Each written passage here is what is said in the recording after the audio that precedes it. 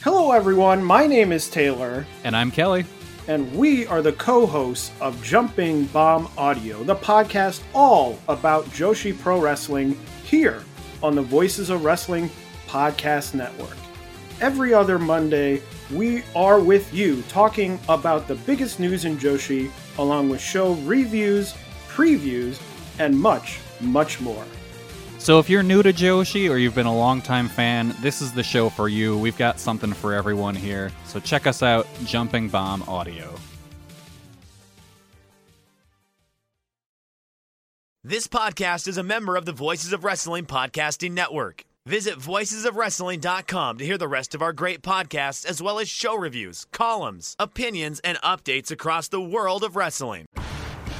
TNA is the best wrestling in the whole world. Oh yeah, you can be king of these nuts. You know what I'm saying? TNA is my world. Welcome to Planet Jarrett. Oh, it's semantics. It's not a guitar. It's a cello. It's a cello. Triton, have you conquered the great alpha male yet? This is BS. This sucks. I've lost my objectivity, and I don't give a damn! Welcome everybody to You've Got to Be Kidding Me episode number 36. We are a TNA history podcast that covers TNA 1 month at a time. On this episode we're talking about the month that is May 2005 leading up to Hard Justice 2005. I'm Gar Kidney and I am joined by Mr. Sore Hands, Liam Jones. That's my name. Don't wear it out like my sore hands. Yeah, you've worn out your sore hands, and that is not what you want people to do with your name, because if they wear it out, people will get tired of it, but people could never get tired of you, Liam. Well, we'll test that theory. We're 36 episodes deep. We've already thoroughly tested that theory. Like, all of our audio together, like 200. And we do long episodes. So, don't we know it? If people were sick of you, if you had in fact worn out Liam Jones as a market concept, I think we would have long since run everybody away, but all our best friends are here listening to us. And all of those cheap bastards as well. Ah, God, foot cramp. Why? Instant karma for calling our poor listeners cheap bastards. Hey, you're the one who called them poor. Struck down. It is the foot Krampus is taking you down, actually. Yeah, my own hubris. How are you doing? Yeah, I'm ready. I'm amped. Let's talk about all the wrestling stuff that happened this week. Garrett, what was your favourite story? Has anything interesting happened in wrestling this week? There's all the CM Punk Get it? stuff. Because we're recording this in advance, do you see? Oh, yeah, because we're like 2 weeks away from when this goes up. Actually, we're already about a week away from when this goes up. But so, Cole, what's going to happen at What happened at... let's do a Revolution review, Garrett. Wow, it was a good show. Can't believe that happened. Yeah, it's crazy how it had not much hype going in, but then the pay-per-view was really, really good. It's just, what a unique concept. Crazy that Jay White showed up, hey? The cobium is real. So you're a youth. I know the young people words. Desperately clinging to the last vestiges of my youth, which have been long since gone, if I'm honest with myself. And frankly, we're never there, if I'm even more honest with myself. An old soul. I always have been, if I'm honest. What was your favourite match at Revolution? I liked Jungle Boy and Christian. Yeah? Which, as of recording, has not actually been announced for Revolution yet, but I have faith. Shh. My favourite bit was when CM Punk came back with FTR and beat up the Elite after the House of Black match. Whoa, all their tweeting makes sense. If that happens now, I'm gonna look so cool. Anything else going on in your world? I'm a communist now. Oh, good. Welcome to the team. Everything evolves dead, so there has to be more communists on the network. Yeah, we all live in the legacy of Aaron Taub. We all aspire to be as good presenters as the Aarons. Yeah, love you, AT and AB. You really picked a side. I know. Clearly I'm an AT. I'm sorry, Aaron. Other Aaron. It's like I'm a Ken Kidney guy. Indeed. Get out of here, Ed. Ken will pop for that. Ed does also listen to the show, so Ed will not pop for that. I know. I chose my side yonks ago. Fair enough. That's been my day. I had 2 wrestling dreams recently. Oh, we were talking about wrestling dreams on the watch-along. And it is then funny that I had back-to-back nights of wrestling dreams. After you saying you haven't had many wrestling dreams, so you obviously willed it into existence. Yeah, so the first one is that I was offered the role of Excalibur in the AEW Fight Forever video game. Mm-hmm. And I was like, why can't Excalibur play the role of Excalibur in the AEW Fight Forever video game? And there's like, he's busy. So They were like, people have seen the old PWG tapes. yeah, he's been cancelled actually, so we can't do it. So you have to do Cancelled it. again. I think that one was triggered by the end of the, I think it was Lockdown Watch Along, where I did the outro in one breath, and I was like Excalibur-like, and then that clearly placed that in my brain, that I can clearly do an Excalibur, and then my brain was like, hey, you want that job in the video game? Yeah, you can... Quick, read the Revolution card, go. No. And then my second dream was that me and Yuji Nagata committed some sort of cyber heist. See? I was telling you how about all my dreams are about tax evasion. That we did like some Mission Impossible heist to steal like a hard drive from a data center. And then I was all like super worried about it. And then Hiroki Goto was there and he was like, no, I love Ibushi. And I was like, what does Ibushi have to do with this? What? What a twist in this tale. Yeah, and I was like so worried and sweating about it, and then Nagata was like, don't worry, I'll pay off the guy with the security tape, and then he came back with the security tape, and like, Yuji Nagata, you're a base criminal. Why couldn't we have just done that before? Wow, you really are going into the youth movement here. I realized I've come across too old on this podcast. We've done actually some focus testing, we've done some dials. We're gonna make it hip. And it's like, Garrett comes across as too old, so he has to drop in Based and Pog and whatever the other one is, Copium, so that he comes across as younger and more on Liam's level. Yeah. Let's do a census. Let's get a focus group in and see how we can evolve and change the show. We'll see how the communist arc goes. Yeah, we'll see how that goes. I'm 3 chapters in now, so whether or not the listeners are pro our communism approach or con our communism approach. Communism. Got him. Yep. So those are my dreams. Me and Yuji Nagata committing cyber crimes together. Apparently he's really good at it. And I'm like a super rookie who's like, we're gonna get caught! Like you still called yourself a super rookie, though. Going for that Braun Breaker spot. Compared to Yuji Nagata, I am very young. Justice. And that's the Triple Crown champion you're talking about. Yeah. Which is modern and current wrestling news. I'm also slightly sick, so that's gone for me too. Oh. And when we originally had this podcast scheduled, I wasn't sick, so... Oh my god. But I was! Yeah, that is a problem. So what a twist. It's alright, don't worry, this will be a nice breezy episode where you won't have to talk much. There won't be a lot of news for you to run down. And for me to go, haha, interesting. Pog. This may be the first episode of the podcast where the news is going to be longer than the show rundowns. Which I think is what people are really here for. Because usually it's like 1/3, 2/3, I think, give or take, the show ratio of news to then breaking down what happened on the shows. And there is so much news this month, and like big news. Very important. We're really news. painting ourselves into a corner though, because now we've said that somehow these 3 shows and a pay-per-view are going to end up going for 17 hours. We're like when I was taking notes for the Gauntlet match from Hard Justice, there's like half a page worth of notes. So we'll be there forever being like, so-and-so came out, then so-and-so was eliminated. And I'm going to go through it all. I'm going to let you know everybody who came out and was eliminated in that match. Why? It's actually a pretty good, well put together gauntlet, but we'll get to that. But also why? Nobody's died between recordings. That's a plus. We can't say that, Garrett. There's a week still. That's true. We'll have to edit it in post if somebody does die. We're going to look really insensitive now. Yeah, it'll turn out like Dixie will have died.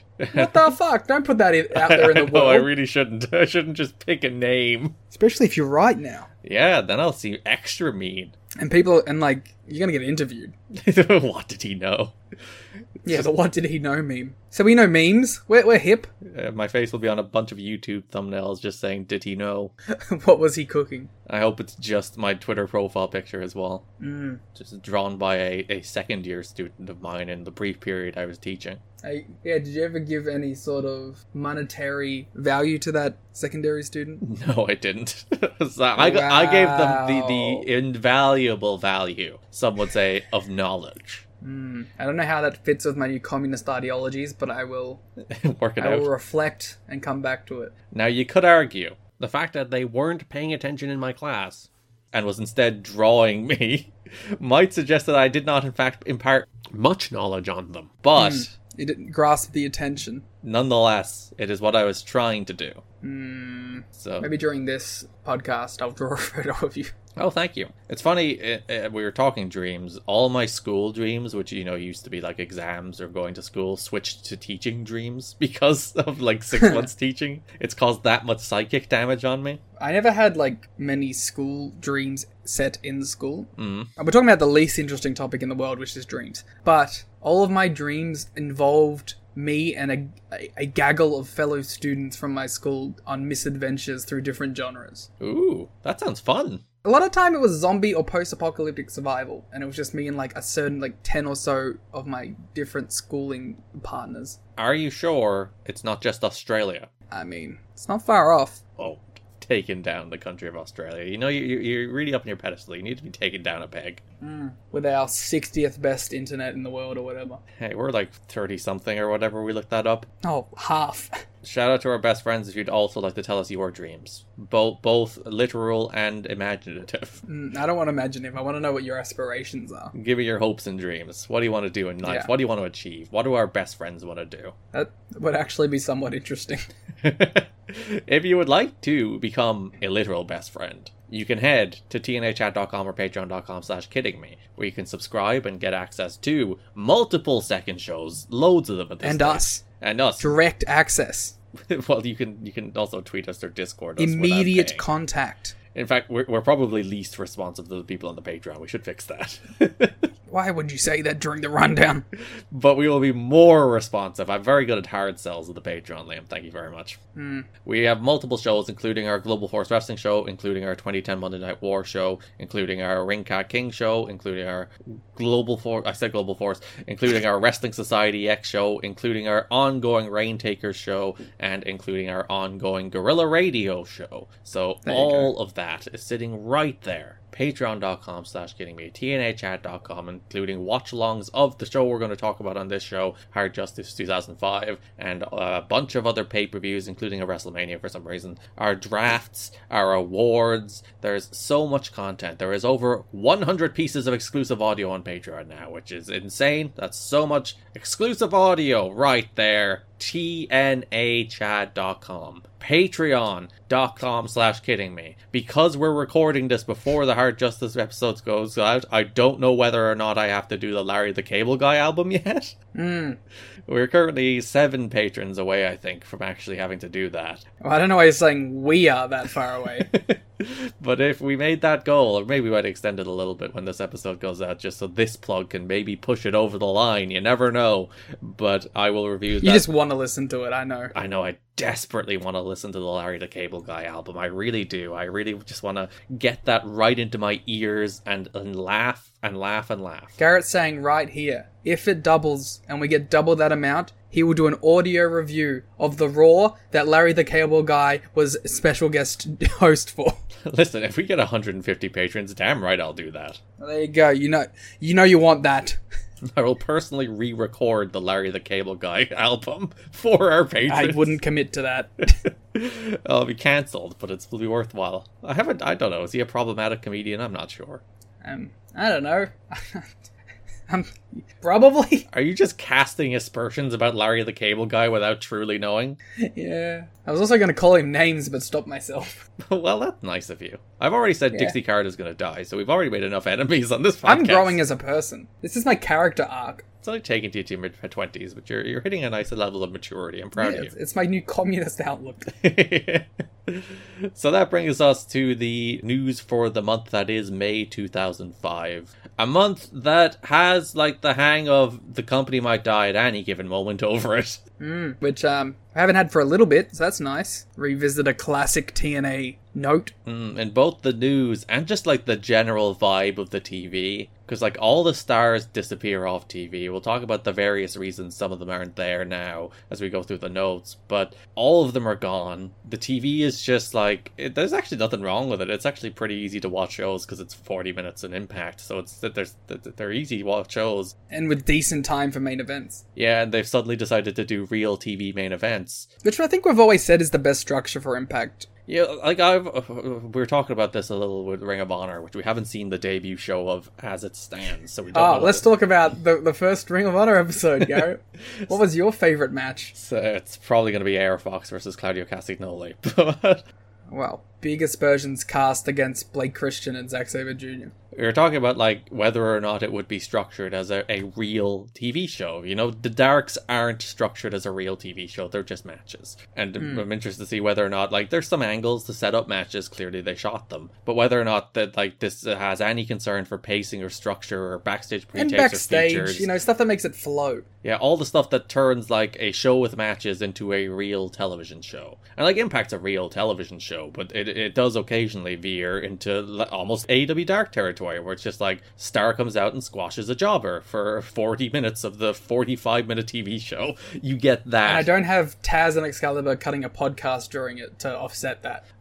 So you see them, we talked a little in the lockdown episode how they were experimenting more with format, and I think that they're more and more striking on, it makes a lot more sense if we have like 3 decent meaty matches on these shows, and then a bunch of pre-tapes and a bunch of features to fill in the gap. And that's a decent way to format a 40-minute wrestling show, because when you have 5 matches, or even more sometimes on Impact, I think there's been like 7 or 8 on some of these shows, including the number of squashes, like, there's no time for anything. This is a 45-minute show. So you have to have 3 decent matches that you can give like 10 minutes each. There's 30 minutes of your runtime, and then fill in the rest with features and pre-tapes. And that's about right for what this TV show should look like, and that's what the TV show looked like for most of the month, which, thumbs up. Yeah, it's been a pleasant and easy run towards the death of the company. As I said, it's just the vibe you get watching the shows. I can't really put my finger on what it is. Maybe it's like me bringing a little bias, knowing like we are approaching one of the periods where the company was closest to the end. But well, and I found it interesting because you mentioned it, and I didn't really pick up on it. I didn't pick up on like a general malaise of the shows, or a feeling of dread didn't come across to me. But I did notice a shift. To me, it felt like people trying to get shit back on track. Yeah. It felt like people were, especially on the pay-per-view, it felt like everyone was going out there with a sense of urgency, not necessarily in the matches, but a sense of urgency and like, let's put on a good show. Let's go out there and let's have as good a matches as we can. So I definitely felt a shift in tone. I just didn't know it was for the reasons it was for the reasons. And we'll get into the reasons why for a moment. But first, a very sad story. We talked about the Chris Candido leg break on the last episode in the lockdown match. It was Candido and Lance Hoyt against Apollo and Sonny Siaki. He just did a regular ass bump for a regular ass leg lariat, and just his leg got caught underneath him and he broke his ankle. And then, sadly, days later, he died. So 4 days after suffering a compound fracture in his ankle at the TNA Lockdown pay-per-view event, Chris Candido died. All preliminary indications are that he died of a blood clot. It was a freak injury, but it would ultimately cost him his life. He had internal fixation surgery on his ankle the next day, with over 50 pins being placed in his leg to secure the compound fracture so that it would heal correctly. The next day, he showed up at the TNA TV tapings. He was at ringside in a wheelchair when the Naturals captured the NWA World Tag Team titles, which we'll talk about more when we're in the shows themselves. He was in great spirits backstage. It had been a rough 2 days. He was in excruciating pain at the hospital after his surgery on Monday. The doctors would not give him pain medication through his IV because of his history of drug addiction. A colleague and friend told him to ask for a patient advocate so he could explain that he was no longer using drugs. He took the advice and then received pain medication he needed in those hours after the surgery, which seems like a real difficult dilemma, doesn't it? Yeah, it feels like a hard choice to make, but I imagine when you're in that much pain, like, you have to. Yeah, because like for a guy that has a history of addiction, it's like, as you said, when you're in that much pain, you need it, but also there is that honest question of like, where could it potentially go for a person who has a history of addiction? The day after the TNA TV tapings, he made a mistake that might have cost him his life. He flew home. After surgery such as this, leg elevation is important, and prolonged sitting is not recommended because it can lead to a blood clot in the region of the surgery. The clot can then embolize and lodge in the brain, lungs, heart, or other area and cause instant death. Blood thinners are usually prescribed to lower the chances of such happening. Thursday night at the dinner table, Candido collapsed. An ambulance was called and he was taken to the hospital and pronounced dead. Tammy Lynn Sitch's wife rushed to the hospital and received the tragic news. The word of his death spread through wrestling Thursday night as his friend Balls Mahoney began calling friends in wrestling. As the news became widespread, wrestlers began posting messages on their websites in tribute of Candido. It became clear quickly that Candido's death hit the industry hard, harder than most. the overwhelming sentiment was how unfair it was that he died after his hard work to clean up his life. It was unfair that he died because of a freak accident in the ring, one which will haunt Sonny Siaki for the rest of his life. Unfair because Candido was seen as one of the good guys who would have been happy to have any role in the wrestling industry for the rest of his life. Unfair because he was such a good friend to so many people in wrestling, many of whom were barely hanging on to sobriety themselves. He was their good example. Some wrestlers have said they are inspired to make positive changes in their lives and dedicate their efforts to Candido's memory. So, as mentioned there, he struggled for years and years with addiction, probably cost him opportunities in his career. This is the moment he finally got clean. He finally got better. He's in a good spot where he's in an act that's clicking. He's finally getting his career back on the road. And then just an utter freak accident, the most run-of-the-mill spot. As I said, you would never in a million years think somebody could get injured to the degree that they might die from a leg lariat. It's just such a run-of-the-mill spot. You couldn't possibly think something like this could happen, and then it does. Yeah, you talk about it a lot in wrestling, that a lot of the moves that end up really messing with people are the simpler spots, and it's not like the super dangerous head drops or the big moves off the top rope. It's simple stuff. It's Rick Rude hitting his leg. It's the simple things that get people a lot of the time. And that sort of shows how dangerous this sport is, that things that we take for granted as easy opening spots, when something happens and a freak accident occurs, can be things that lead to such, extreme results. And yeah, that's the thing. It's not like the fast-paced frenetic spot toward an end of a match. This happened in the first minute of the match. It's just opening exchanges, throw a leg lariat, leg gets caught under you, broken ankle. And even obviously no one would expect a death to come from a broken ankle. So there was an outpouring of support and memories of Chris Candido. Thursday night, Candido's brother, Johnny Candido, posted a message about the death of his brother to the USProWrestling.net message board. He wrote, "I find it only fitting you hear the truth from me about the death of my best friend, brother, and soulmate. Chris died tonight due to a blood clot brought on by complications with his surgery. I just want to tell everyone that in their sorrow, find a way to be happy, that he went out the way he wanted to, on top of the world, blonde, tan, and loving life up until the last minute. Every ounce of my brother loved this sport, and for him to go out 2 or 3 years ago wouldn't have been a fitting end to the life of such a determined, passionate, and benevolent human being. I truly view my brother as an angel, as will all who knew him. Thanks to everyone for all your positive press. Chris went out a happy man and will forever live as one of the greatest of all time. He would have had it no other way." So then there is a thorough outs of it's funny in the pre-Twitter age. It's I was reading the PW Torch, and there was a bunch of memorials to Chris Candido, and then I was like, why don't people do this anymore? And they do somewhat. The Wrestling Observer obituaries will have quotes from people who knew them. But then I'm like, oh, because Twitter exists. So you don't have to go to, Dory Funk Jr. or Jeff Jarrett or Mike Tenay or Abyss and be like, can we get a quote for you on Chris Candido? They'll just tweet them. Yeah, I was thinking about the exact same thing reading it. I was like, this just shows a difference in the time. That now everyone is so connected and so there's such a direct line to everyone now. We mentioned message boards there a second ago. That's where the real deep in the weeds wrestling nerds would have either been on or had burner accounts on message boards to keep track of what people were saying about them and to maybe even participate in what people were saying about them sometimes. But that was the pre-Twitter age of everyone being like that. That's just the way we all engage with the internet now, and the people that don't are the very, very rare exception, as opposed to back in these days when most people kind of lived separate to the internet as opposed to the people who were then growing up with it.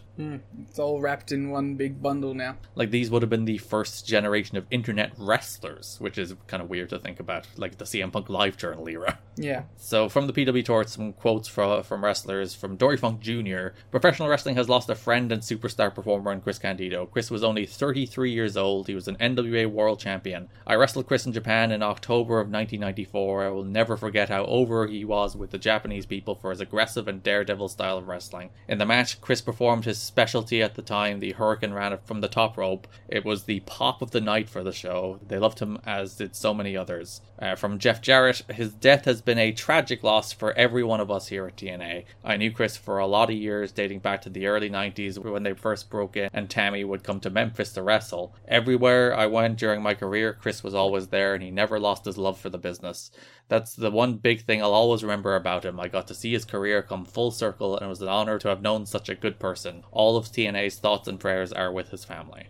From Mike Tenay, Chris Candido was so dedicated to professional wrestling that he lived his whole life to be a part of the business. He was thrilled that TNA had given him another chance to do what he loved. While I've known Chris for years, my fondest memories of him will be from this TNA run. He was excited to be a part of the roster of a national company again and was intrigued by the combination wrestler-manager role. He always had the respect of his peers. He will be missed but never forgotten. From Abyss, in my opinion, the greatest shame of this tragedy is that Chris Candido was one of the people of the business who recognized and identified his demons and addressed them before it was too late, only to be taken away from us far too soon. He overcame his demons and beat his demons. I saw Chris in Puerto Rico at times when he was battling those demons, but when I first saw him when he debuted in TNA several months ago, I could not believe it. Chris lost weight, got back in shape, refocused his attention to wrestling and working, and most importantly, Chris had beaten those demons that had touched his life. That is the mark of a true man and a real champion. Chris was and will continue to be an inspiration to me as well as many in wrestling today and tomorrow. And from Sonny Siaki, my thoughts and prayers go out to Tammy, his family, and his close friends. I didn't know Chris very well before TNA, but in the short time I knew him, I didn't realize how funny, well respected, and what an all-round good person he was. Not only did I become a friend, I became a fan of his personality and his work. In the locker room, no matter what kind of mood you were in, he always found a way to make you laugh or smile. Chris, you made your family and friends proud because you changed your life for the better.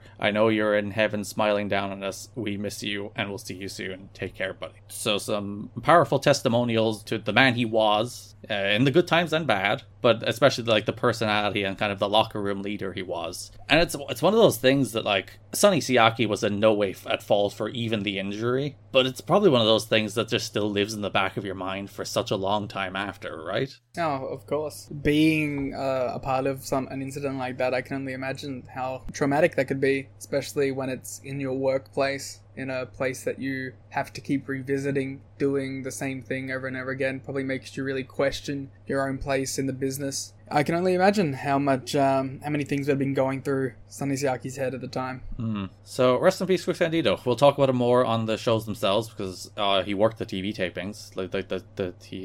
He broke his leg on the Sunday. He worked TV on the Tuesday. He died on the Thursday, and then Impact aired on the Friday. So it's a very strange timeline of they aired that Impact the day after he died, and he's just there on the show in probably the most featured role he has ever been on the show. Yeah, there's a macabre element to that show where it's like the show that aired the day after he passed was the show where it felt like the character had clicked the most in company history. And like for most of his run, he's been on the show for 3 minutes every week at best. And then like the day after he died is the episode that he's all over. It's like the show is built around Chris Candido, if anything, and it's just it's very weird how things like that work out. Yeah, and the act with the Naturals had just felt so natural on that show. It was crazy. So we'll talk about that a little more when we get to the shows themselves. The other very big story this month. All right, tonal shift. A big tonal shift, and it's kind of interesting to see it all like play out. You would have thought like the death of a wrestler, the death of a colleague might bring some like, I don't know, perspective to a lot of these people, but like, nah, there's still a bunch of petty behind the scenes bullshit going on. Yeah. So the big thing behind the scenes is a power struggle between the Jarretts and the Carters. Shocked.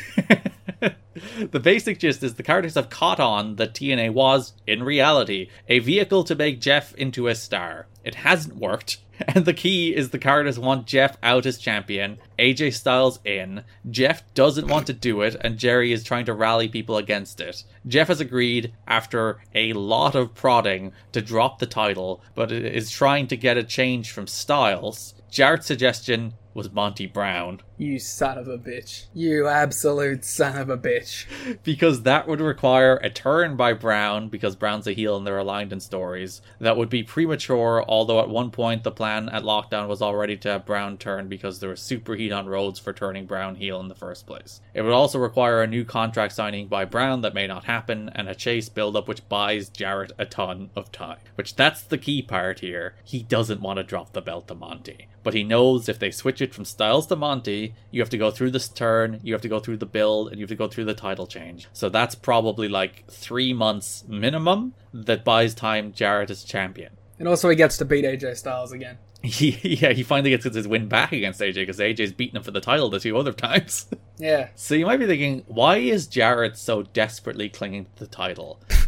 You know what? I'm not thinking that, actually. I have a pretty good interpretation from every other second of this company's history. But, like, on a level above, you might think, it can't just be ego, right? He can't just be that desperate to hold on to the belt. One of the other big reasons he does want to keep the title is because, in this moment, him and Jerry are seeking outside funding to buy out the Carters. They're trying to find somebody to back them, to buy out the Carter stake in the company and take the company back themselves. And they see the title as, like, a point of leverage in that conversation, where if Jeff is champion, no matter what happens, like Jeff will at least be a focused part of the show, whereas if he's not champion and this buyout either goes bad or goes the way they want, even at least they'll be able to basically punish him and easily slide him down the card because he won't be champion, so they'll just be able to like solve that problem pretty easily. The funniest thing about that is there's like a glaring solution to all that, which is just strip him and make a TNA champion. But they don't want to do. You don't want to have the guy hold the belt for 11 months and then not drop it. You want to actually have him put someone over at the end of a reign of terror. So that is like the subtext to why Jarrett is so vehemently against dropping the title right now, because he wants to keep the title as leverage in those negotiations as he potentially seeks an outside buyer to buy out the Carters. Yeah. The office is divided, as most of the people were hired by Jeff, but many are insistent the title change happens now, and Styles is the wrestler that the people buying the product see as the biggest star, so he should be the one who gets it. The hiring of Frank Dickerson seems to have sped up a process. You cannot deal with Frank Dickerson's name. I know what you're talking about. I'm very mature. That was inevitable. We were just talking in the intro about how you had reached a stage of good emotional maturity, and you're still laughing at Frank Dickerson's name. Dickerson. His hiring sped up a process that was inevitable of the Carters now wanting to get the big decision-making power away from the Jarretts. The problem from the outside is the Jarretts are wrestling people, both good and bad, and it also winds up that those in power want the spotlight kept on them and use their power for it, which is the consistent issue in the history of professional wrestling, that when wrestlers have power, wrestlers generally use that power to promote themselves positively. And you know what the problem is too? Even if they get their way and they do have the Jarretts out, but they still need like a wrestling person to run the wrestling. Like their backup guy Dusty is currently in the midst of the entire roster not being into what Dusty's been doing. Though that's somewhat a mark against the Jarretts as well, because Dusty was their guy, remember, especially Jerry's. So when they took power away from Jeff and gave it to Dusty not working out is kind of a mark against the Jarretts, because like Jeff didn't work out. They were like, alright, Jerry comes in, what about this Dusty guy? He's our next solution. He'll be the guy that actually works out.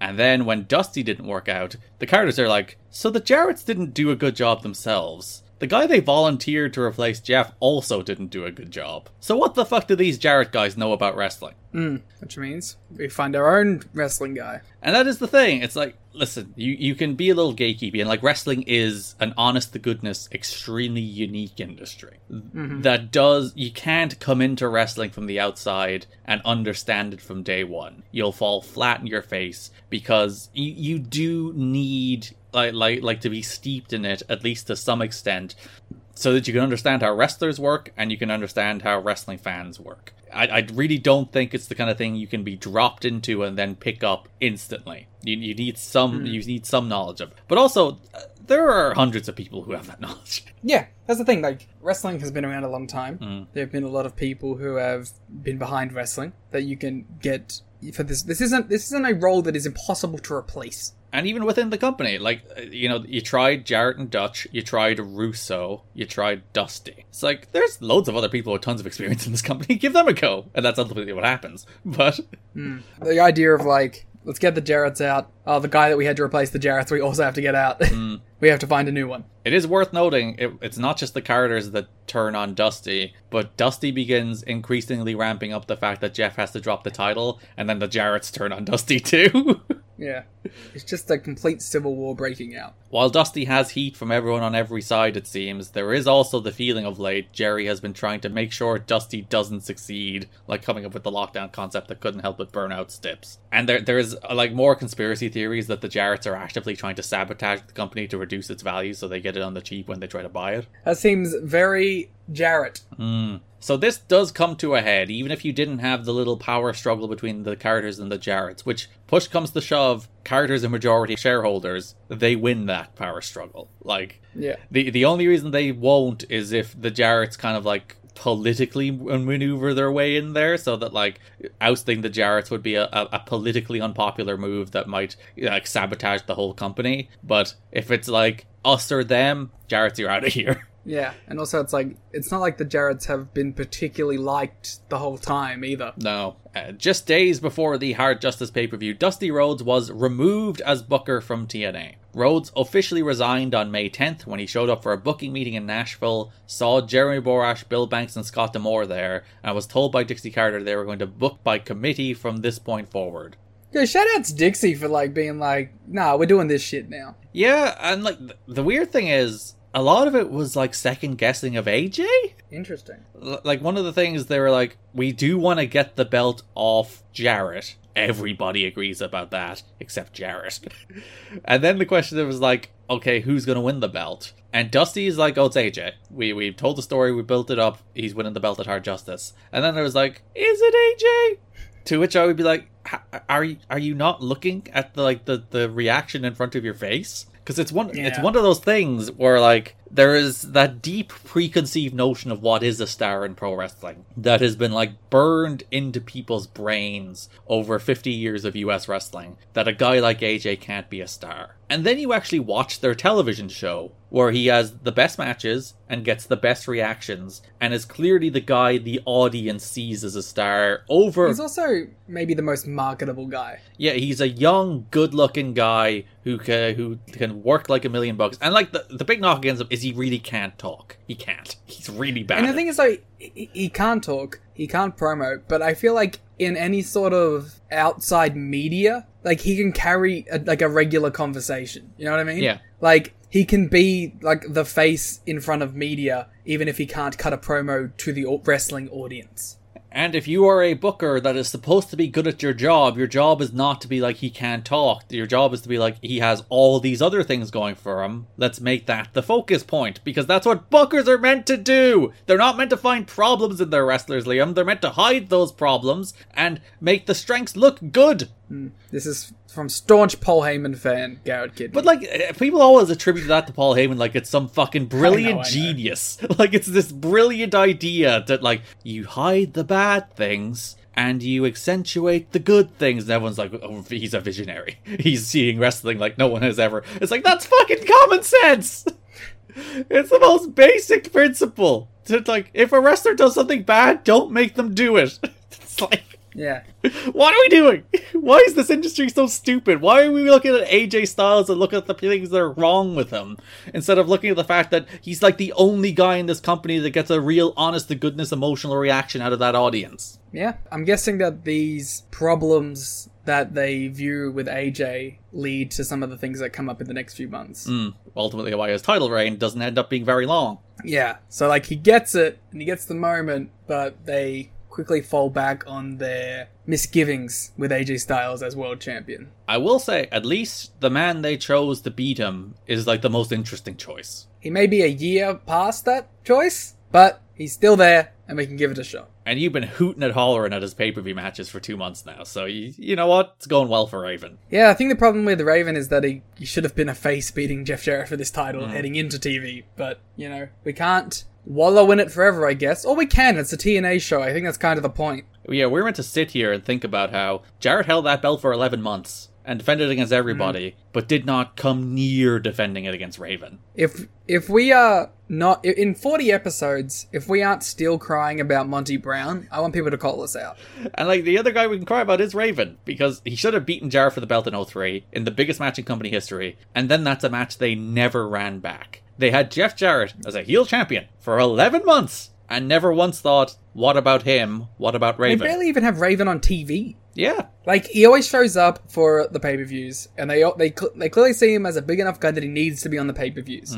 But it feels like they just side-eye him when it comes to TV. Which is weird, because the TV isn't very good. Maybe, and I do think part of it is, like, they don't want to book the expensive acts on TV right now, because they have no money. Which is why the TV ultimately ends up being full of, like, the X Division guys for the most part, and none of the stars for the most part. And Buck Quartermain. And Buck Quartermain, the true star of TNA in 2005 so far. But I do think it's like, alright, these guys are expensive. We can at least justify the cost when people are paying us $35 or whatever it is on pay-per-view. Whereas on TV, the marginal revenue being brought in from these guys that being on TV is negligible, if not nothing. So that's the reason we're fine putting them on pay-per-view, but we're not so much hot and putting them on TV right now. But also, then, how do you have real stars?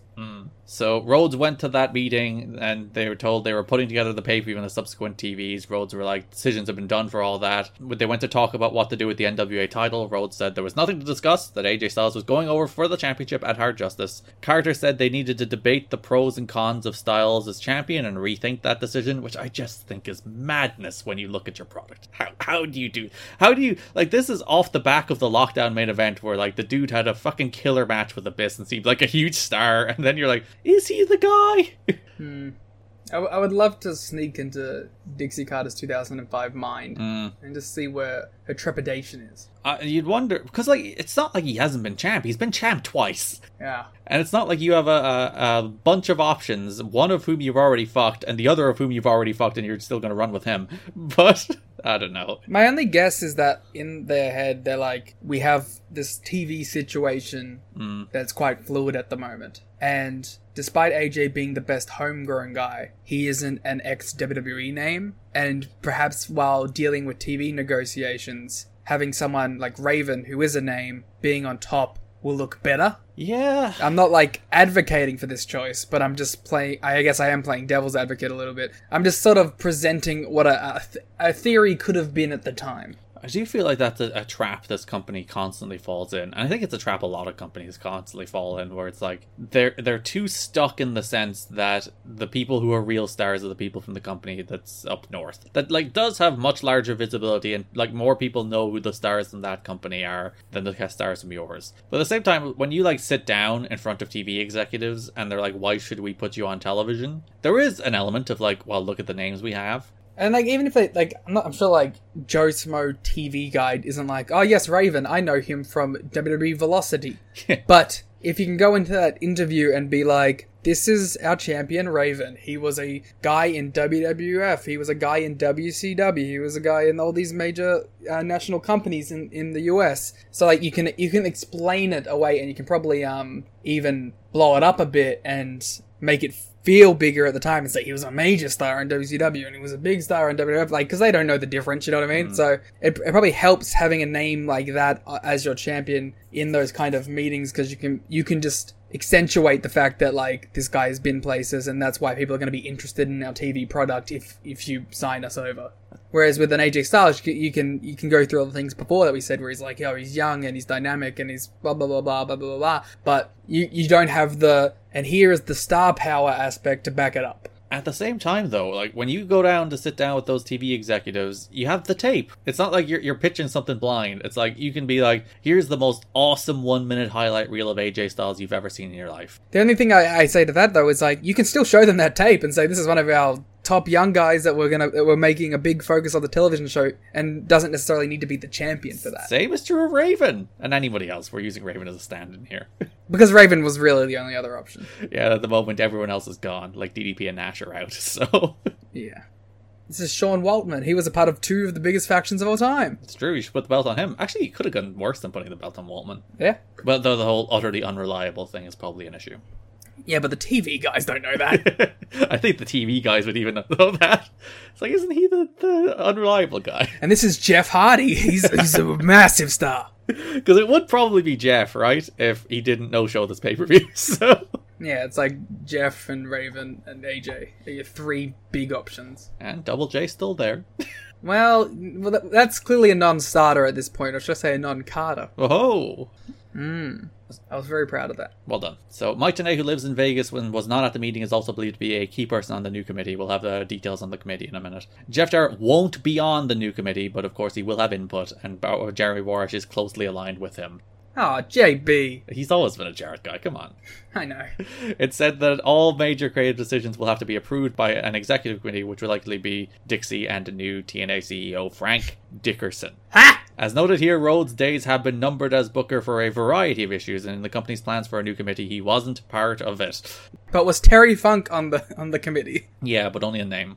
It is interesting that they're not like, and I think part of it is they probably know Dusty probably can't play with others very well at this stage, especially when being ousted as head booker. But yeah, the plan is for Rhodes, who is under contract, to remain as a television character doing the director of authority role with the same salary and perhaps wrestling again. With the makeup of the new committee, it's doubtful that would happen except on rare occasions.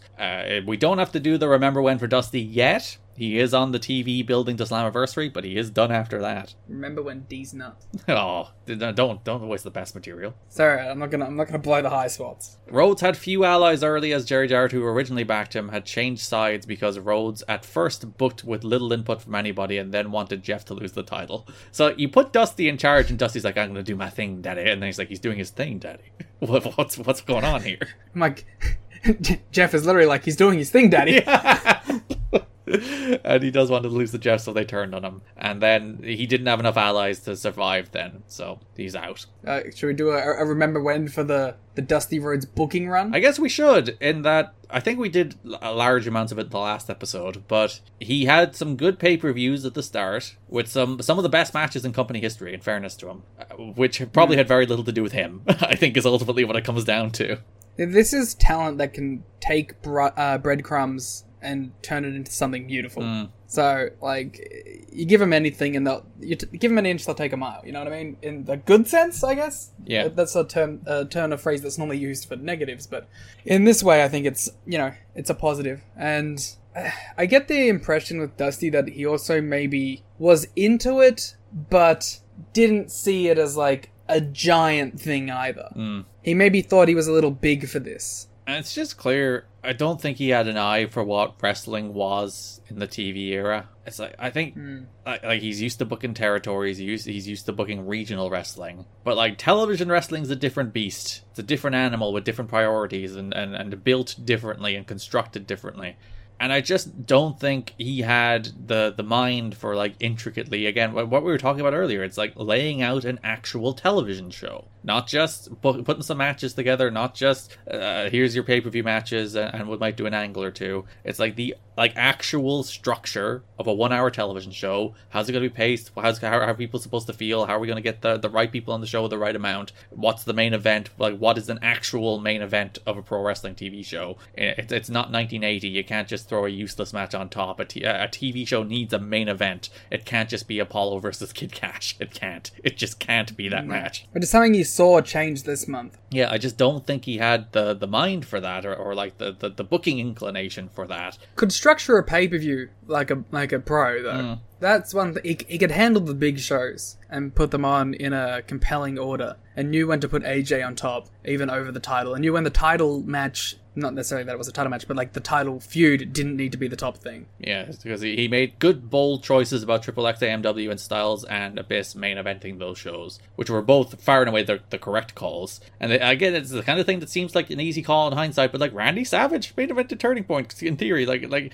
you're like, we're not going to main event with Macho Man. We're going to main event with these 4 TNA guys. That's a call that took some balls, and it was the right one. And even like Lockdown, it's like, we're not going to main event with DDP and Jarrett and Monty and Waltman. We're going to main event with, again, the 2 homegrown guys in the much better match. And again, right call. So yeah, it's not a total failure. We talked last month, his big success stories are probably AJ and particularly Daniels. I think Daniels is his biggest success story. Someone who's definitely come out on the other end. Yeah. Looking better than he was at the start of the booking period. And I think a part of that is he isn't necessarily a wrestler who is pigeonholed into the X division. Like he's kind of a full package at this point, and I imagine Dusty saw that and was like, this is a guy I can work with. Yeah, and that's like the weird paradox of Dusty's regime, where it's like, there's tons of X Division matches on TV, but also he clearly hates them. So it's like, it's that weird thing where like the X Division was scaled back. You lost Sanjay for a while. You've lost Shelley in the last few months. There's less of the good X Division wrestlers on TV. Obviously, Cash was fired, but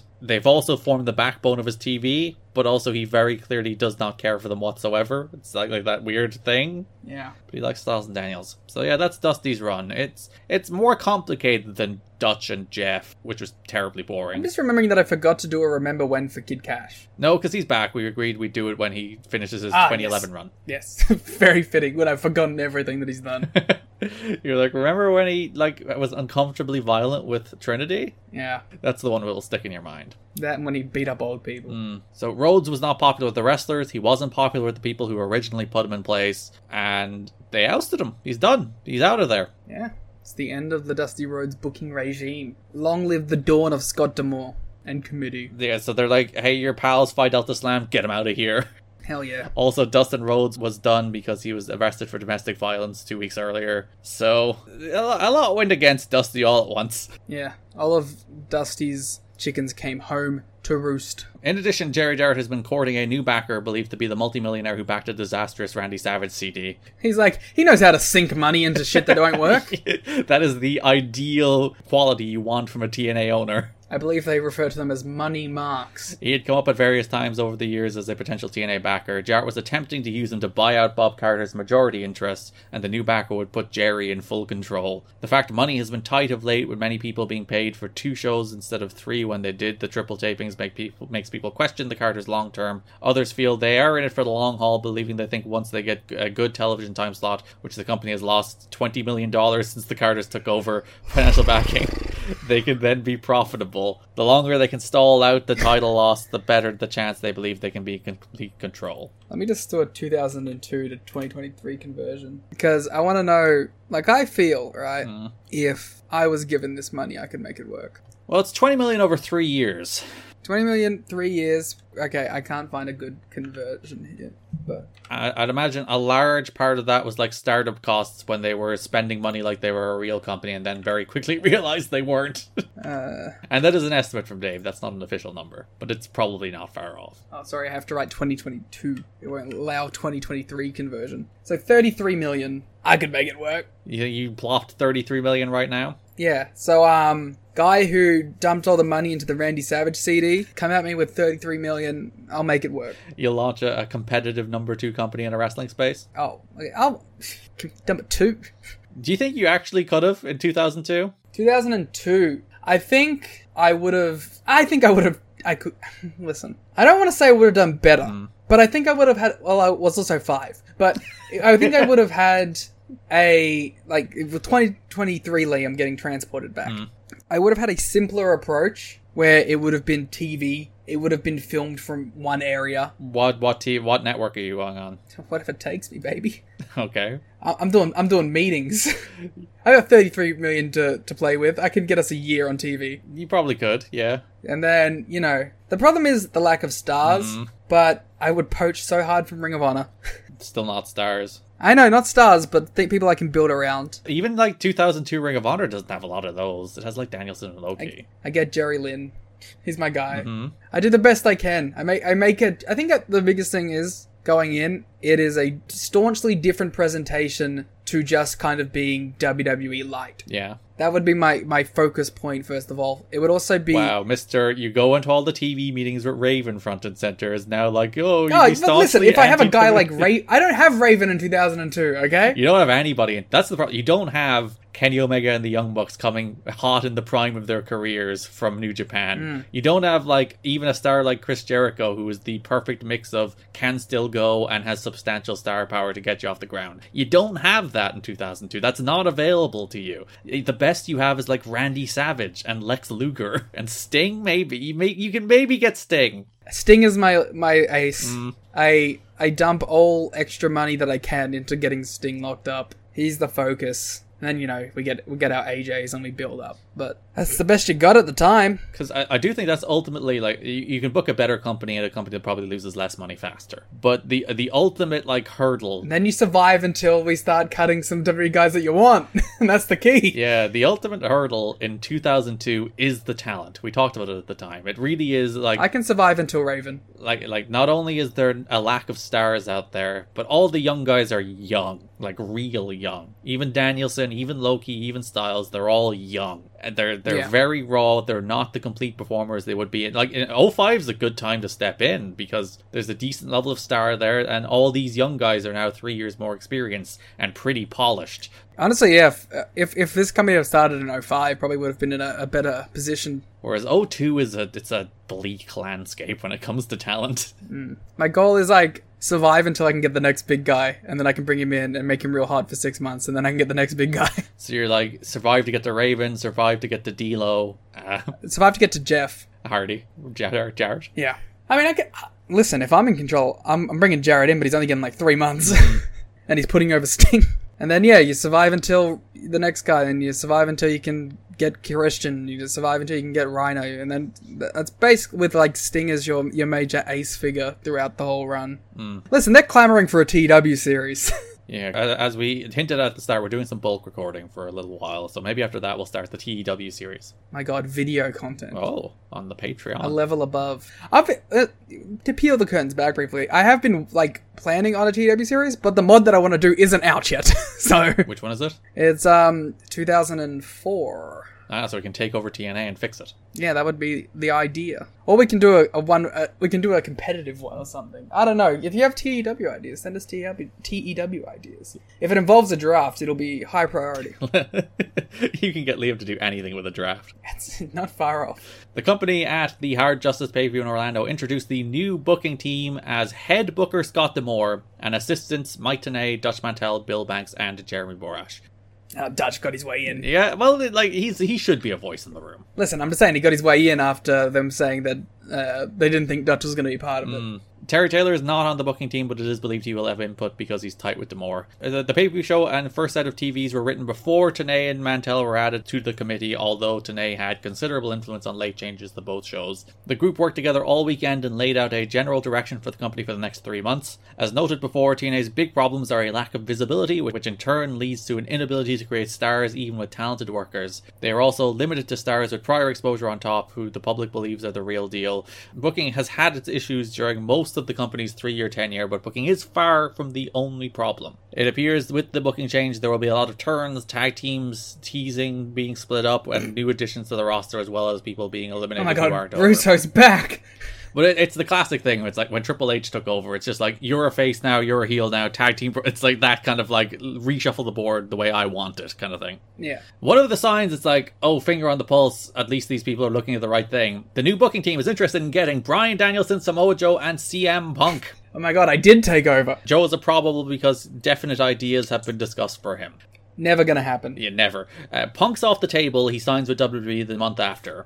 And also, bad relationship. Yeah, they went south there with the old CM Punk. Danielson's an interesting one in that he never, ever, ever worked TNA. Even in the early days, like the Briscoes worked TNA in the early days, but Danielson didn't. Chris Hero did Explosions. Yeah, literally everybody else came through the doors at one stage or another of TNA. And Bryan Danielson didn't. But there was discussions about it. We saw that in like the second year.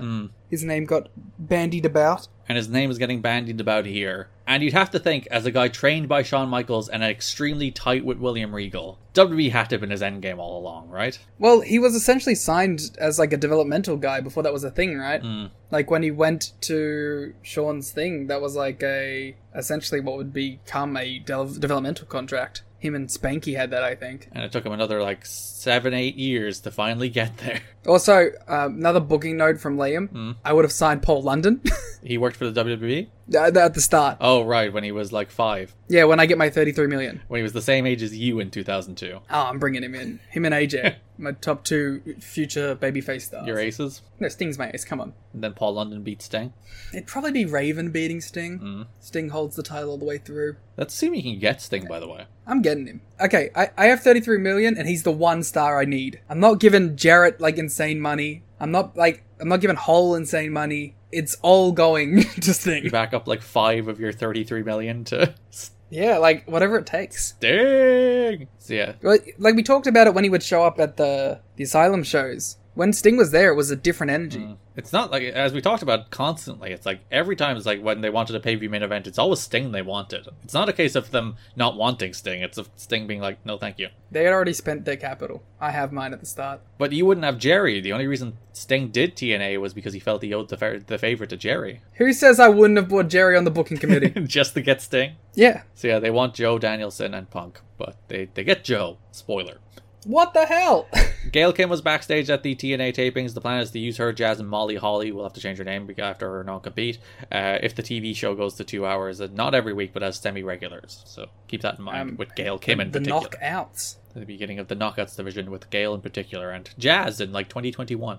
Yeah, the real women's revolution. There was a bunch of issues about whether or not TNA would allow the ECW wrestlers to appear on One Night Stand. Dixie ultimately said no because it wasn't in the best interests of her company to make that happen, which I kind of get. You want to protect the value of your talent, but also like if you have Raven in a prominent role and you desperately need exposure. Yeah, if you put Raven in a prominent role on that ECW show, it's probably good for you. But then there's always like the will they poach him and then that kind of shite.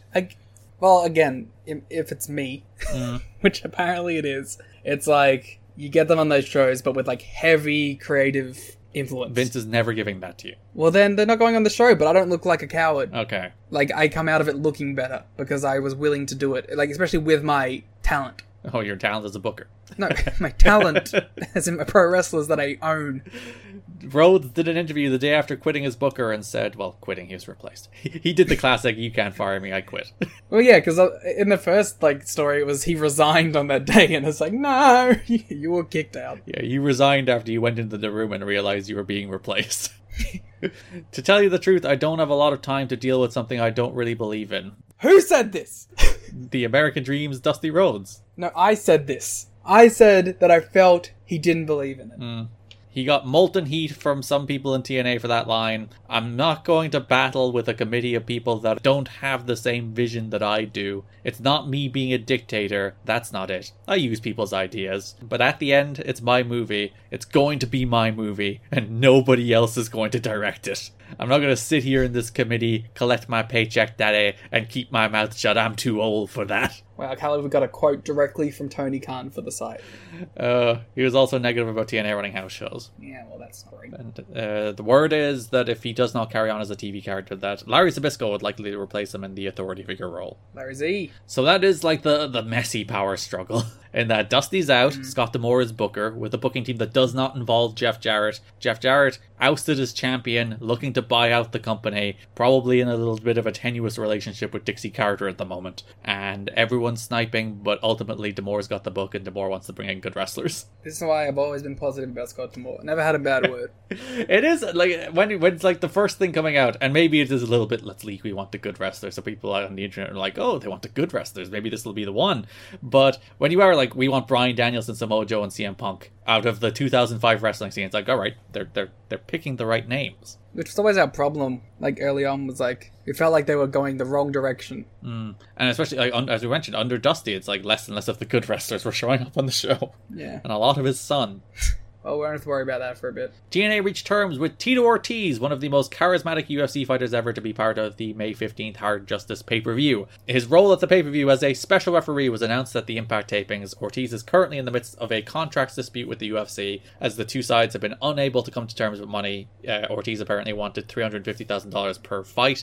Ortiz has long been seen as a potential star in pro wrestling based on his boisterous personality, marketable look, gift of the gab, and athleticism, says the PW Torch. While I like the way it's like, I don't co-sign that statement about Tito Ortiz.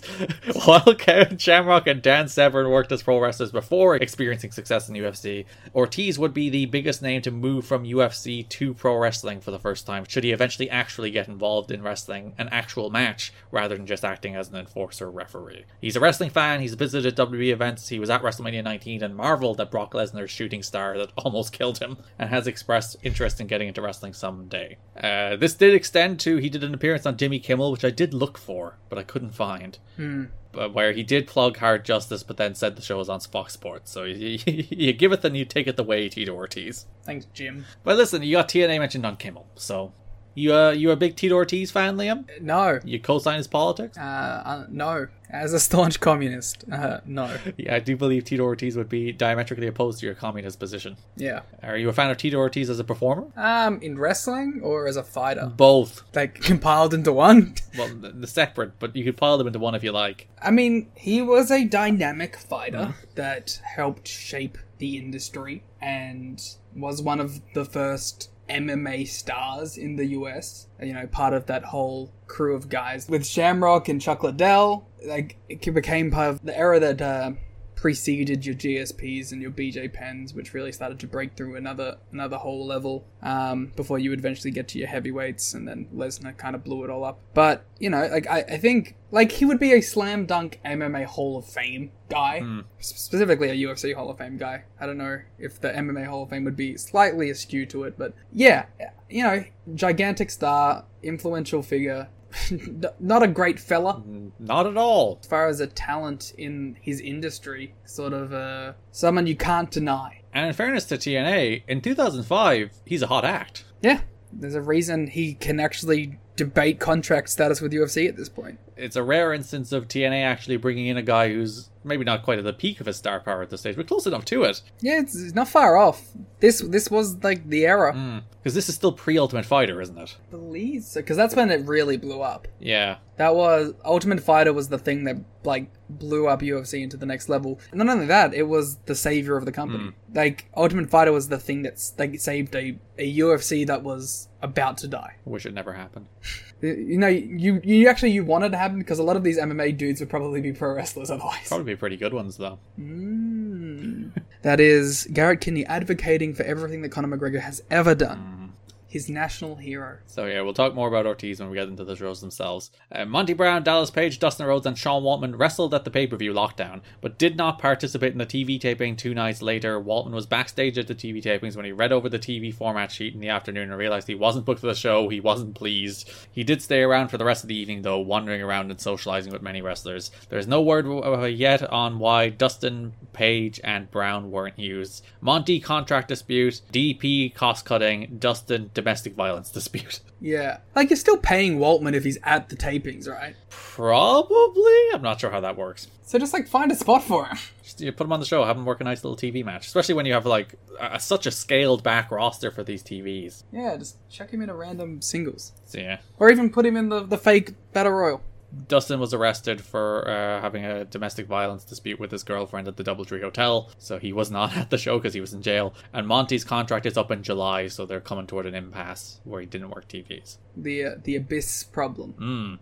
And in this stage, like, there's surely interest from WWE, but we'll talk about that in the coming months. It's also a fun name, which I don't know how often we'll hear in our show history, but he hired Barry Bloom as his agent. Oh, a very important wrestling figure. I think we'll hear the name Barry Bloom a few times on the show. Oh, no. No! From Monty not potentially signing to people actually signing some new deals, TNA announced that Styles and Daniels had both signed long-term 3-year contract renewals. Styles had been considered a candidate to jump to WWE when his TNA contract expired this summer. Well, that's good news for both of them. Yeah, so for all the doom and gloom, they at the very least had the considerable common sense to sign their 2 hottest acts to long-term deals, which at least, again, it's one of those things that probably engenders a little bit of confidence in the company. They're like, these are our hot young guys, we're signing them to 3-year deals. Kid Cash seething. He probably is. He's like, how dare they give AJ what he wants? So there's 3 pretty big stories going on at the moment. We talked about Candido, we talked about the big power struggle and booking changes, and then there is the undercurrent of all that, which is the television negotiations. Which we kind of touched on a little bit. So TNA's contract with Fox Sports Net expires at the end of May, and TNA may choose not to renew it. As reported here 2 weeks ago, this is in the Torch, TNA management has said that they would be making a major announcement regarding its TV future this month, and WGN and Spike were the leading candidates for the new home of TNA. TNA would prefer to end up on Spike, but with FSN insisting on a 6-month contract that would lock TNA in on FSN through the end of November, preventing them from instantly switching to Spike after WWE's contract expires in October. If TNA were to reach a deal with WGN, they would end up running Monday nights, not live, Or I think what it ended up being settled on was actually the model they ran in 2010, which is live one night, taped the night after. First hour would be unopposed and the second hour would go head to head with Raw. WGN has almost no built-in audience relative to Spike. It's mostly, it carries a bunch of like Chicago sports in particular. It's not a particularly strong national station, even if it is available nationally. But it's a big station in Chicago because I think it had the Chicago sports. But if TNA signed with WGN, they could move to Monday nights as soon as June. TNA could also renew with FSN and bypass the jump to WGN entirely. The Spike situation appears to be up to Spike, not TNA, which is said to be intrigued but cautious about acquiring TNA to replace WWE this fall. Spike had stopped negotiations with TNA until its UFC deal was finalized and announced last week. Spike's about to have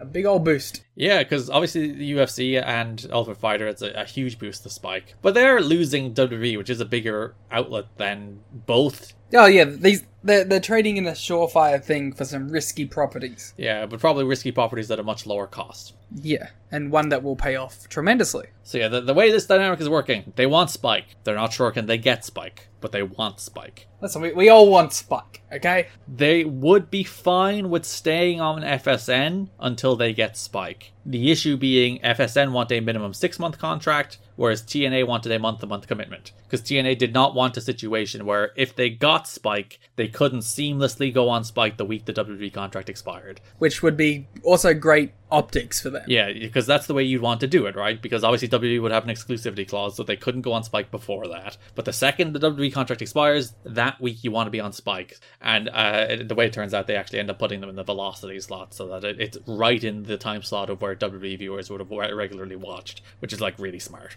But that's like the seamless transition they wanted. So if they signed the 6-month contract with FSN, that would have taken them through November and taken that off the table. So that FSN contract, even though they obviously wanted to stay on TV rather than not, that's untenable. They can't do it. So FSN's gone. That's potentially TV being gone. And then the other player there is WGN, which the intriguing part of it is that if it is WGN, it would have been a Monday Night War. They would have gotten absolutely fucking slaughtered. But yeah, I don't know why people think that's the solution to all their problems. Because when you think about like the level of star power and TV exposure they had when they tried in 2010 was like 7 million times bigger than it was here in 2005. I mean, it forced fucking Vincent Brett to make up. Yeah, just to compete with it. But they're thinking here, in 05, with no stars and barely any TV exposure, they can just drop themselves on Mondays and go head-to-head with Raw, or head-to-head with at least the first hour of Raw. Listen, I don't think they can do it. I think they hope that they can get something out of it before they move time slots again. Apparently, as mentioned in the last episode, that's a big thing the Jarretts wanted. They wanted that Monday Night War. They thought it was the right idea. We talked about that last time. It's stupid. Well, there's a reason. You know, Dixie got it right, is all I have to say. So, yeah, Dave writes about this as if it's, like, close to a done thing. He's like, oh, you know, we're one step away and likely a few weeks away from having a second edition of the Monday Night Wars. And it's actually 5 years away, Dave, as it turned out. Classic Dave Meltzer L, am I right? Yeah, but contracts had not been signed, nor a deal verbally closed. But a final decision on TV is almost surely going to be made within a week or two. And it turns out they'd not go ahead with this. We'll talk about more in June. Obviously, we know where they end up. They end up on Spike. But what? The big spoiler, they end up on Spike TV. You might have heard of it. Isn't it crazy that a little reflection here in this 1.5 hour bullshit, that we're almost at the Spike era? Yeah, we're in May. Spike starts in October. Out of the asylum, onto Fox Sport, and now boom, Spike. We're crushing this. The big bet TNA had... Oh, you just mean us? Yeah, I'm talking about us. I'm not talking about TNA. Banging through this history of TNA? Yeah. We're going to be up to 2023 in no time. Then things are going to get real awkward. As I mentioned before, the main reason that we went month by month instead of like show by show or something is that like I just wanted to get through those Asylum years into like the good years of TNA as quickly as we could. Yeah, mainly because you were worried I was going to lose interest. Then you'd have the, you know, immeasurable task of replacing. I'd never replace you. I'd stop the podcast without you. Oh my god. Liam's like, is that a promise? No, okay, I have an out. Much like Jeff Jarrett as champion, I now have negotiation leverage. Just put the NWA title on you. Oh, if you buy me the NWA title, I'll do this forever. So TNA's big bet is that while Spike are like we don't actually want wrestling. TNA are like, wrestling and MMA go really well together, and we think they really do want wrestling. Hey, we just have Tito Ortiz. So but that actually might be the reason they are bringing in Tito. They'll be like, look, Spike, we have some MMA guy. Well, we always knew that, like, Jarrett had an interest in interacting with UFC. He is double J, double MMA. Like, well, yes.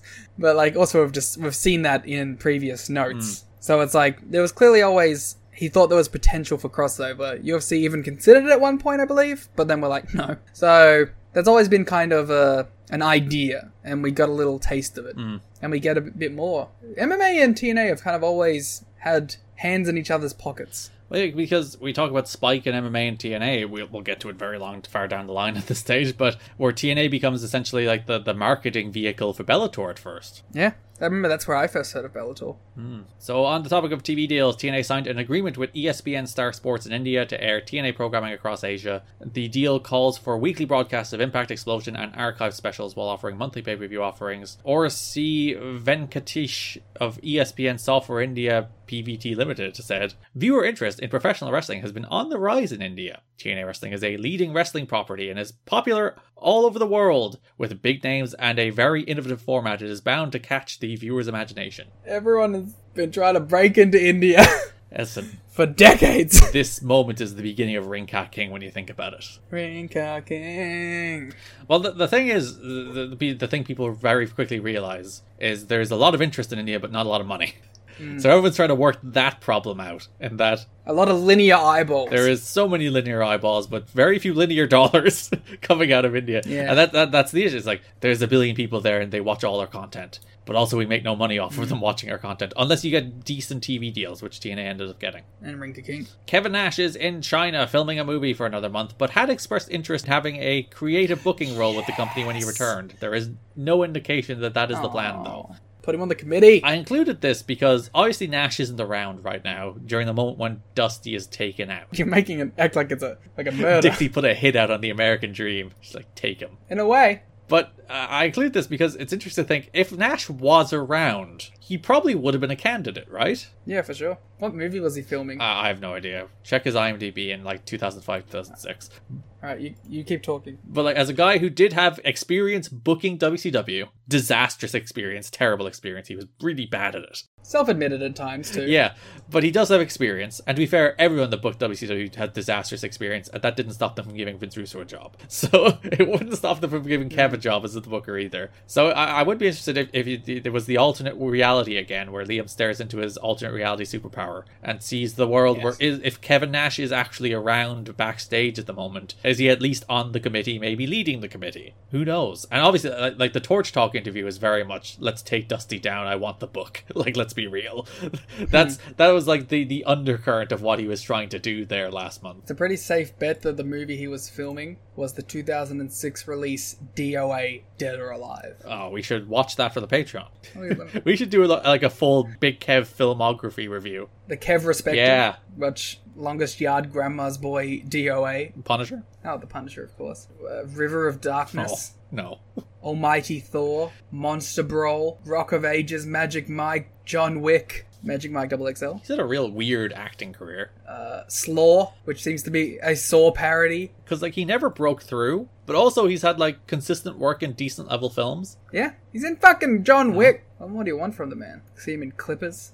Watch the movie Chick Fight, COVID-19 Invasion, followed by Dog, followed by Magic Mike's Last Dance, in theaters now. There has been talk of Antonio Inoki being interested in buying TNA, since it would give him the controlling rights to the NWA titles. I'm sorry, wait, what?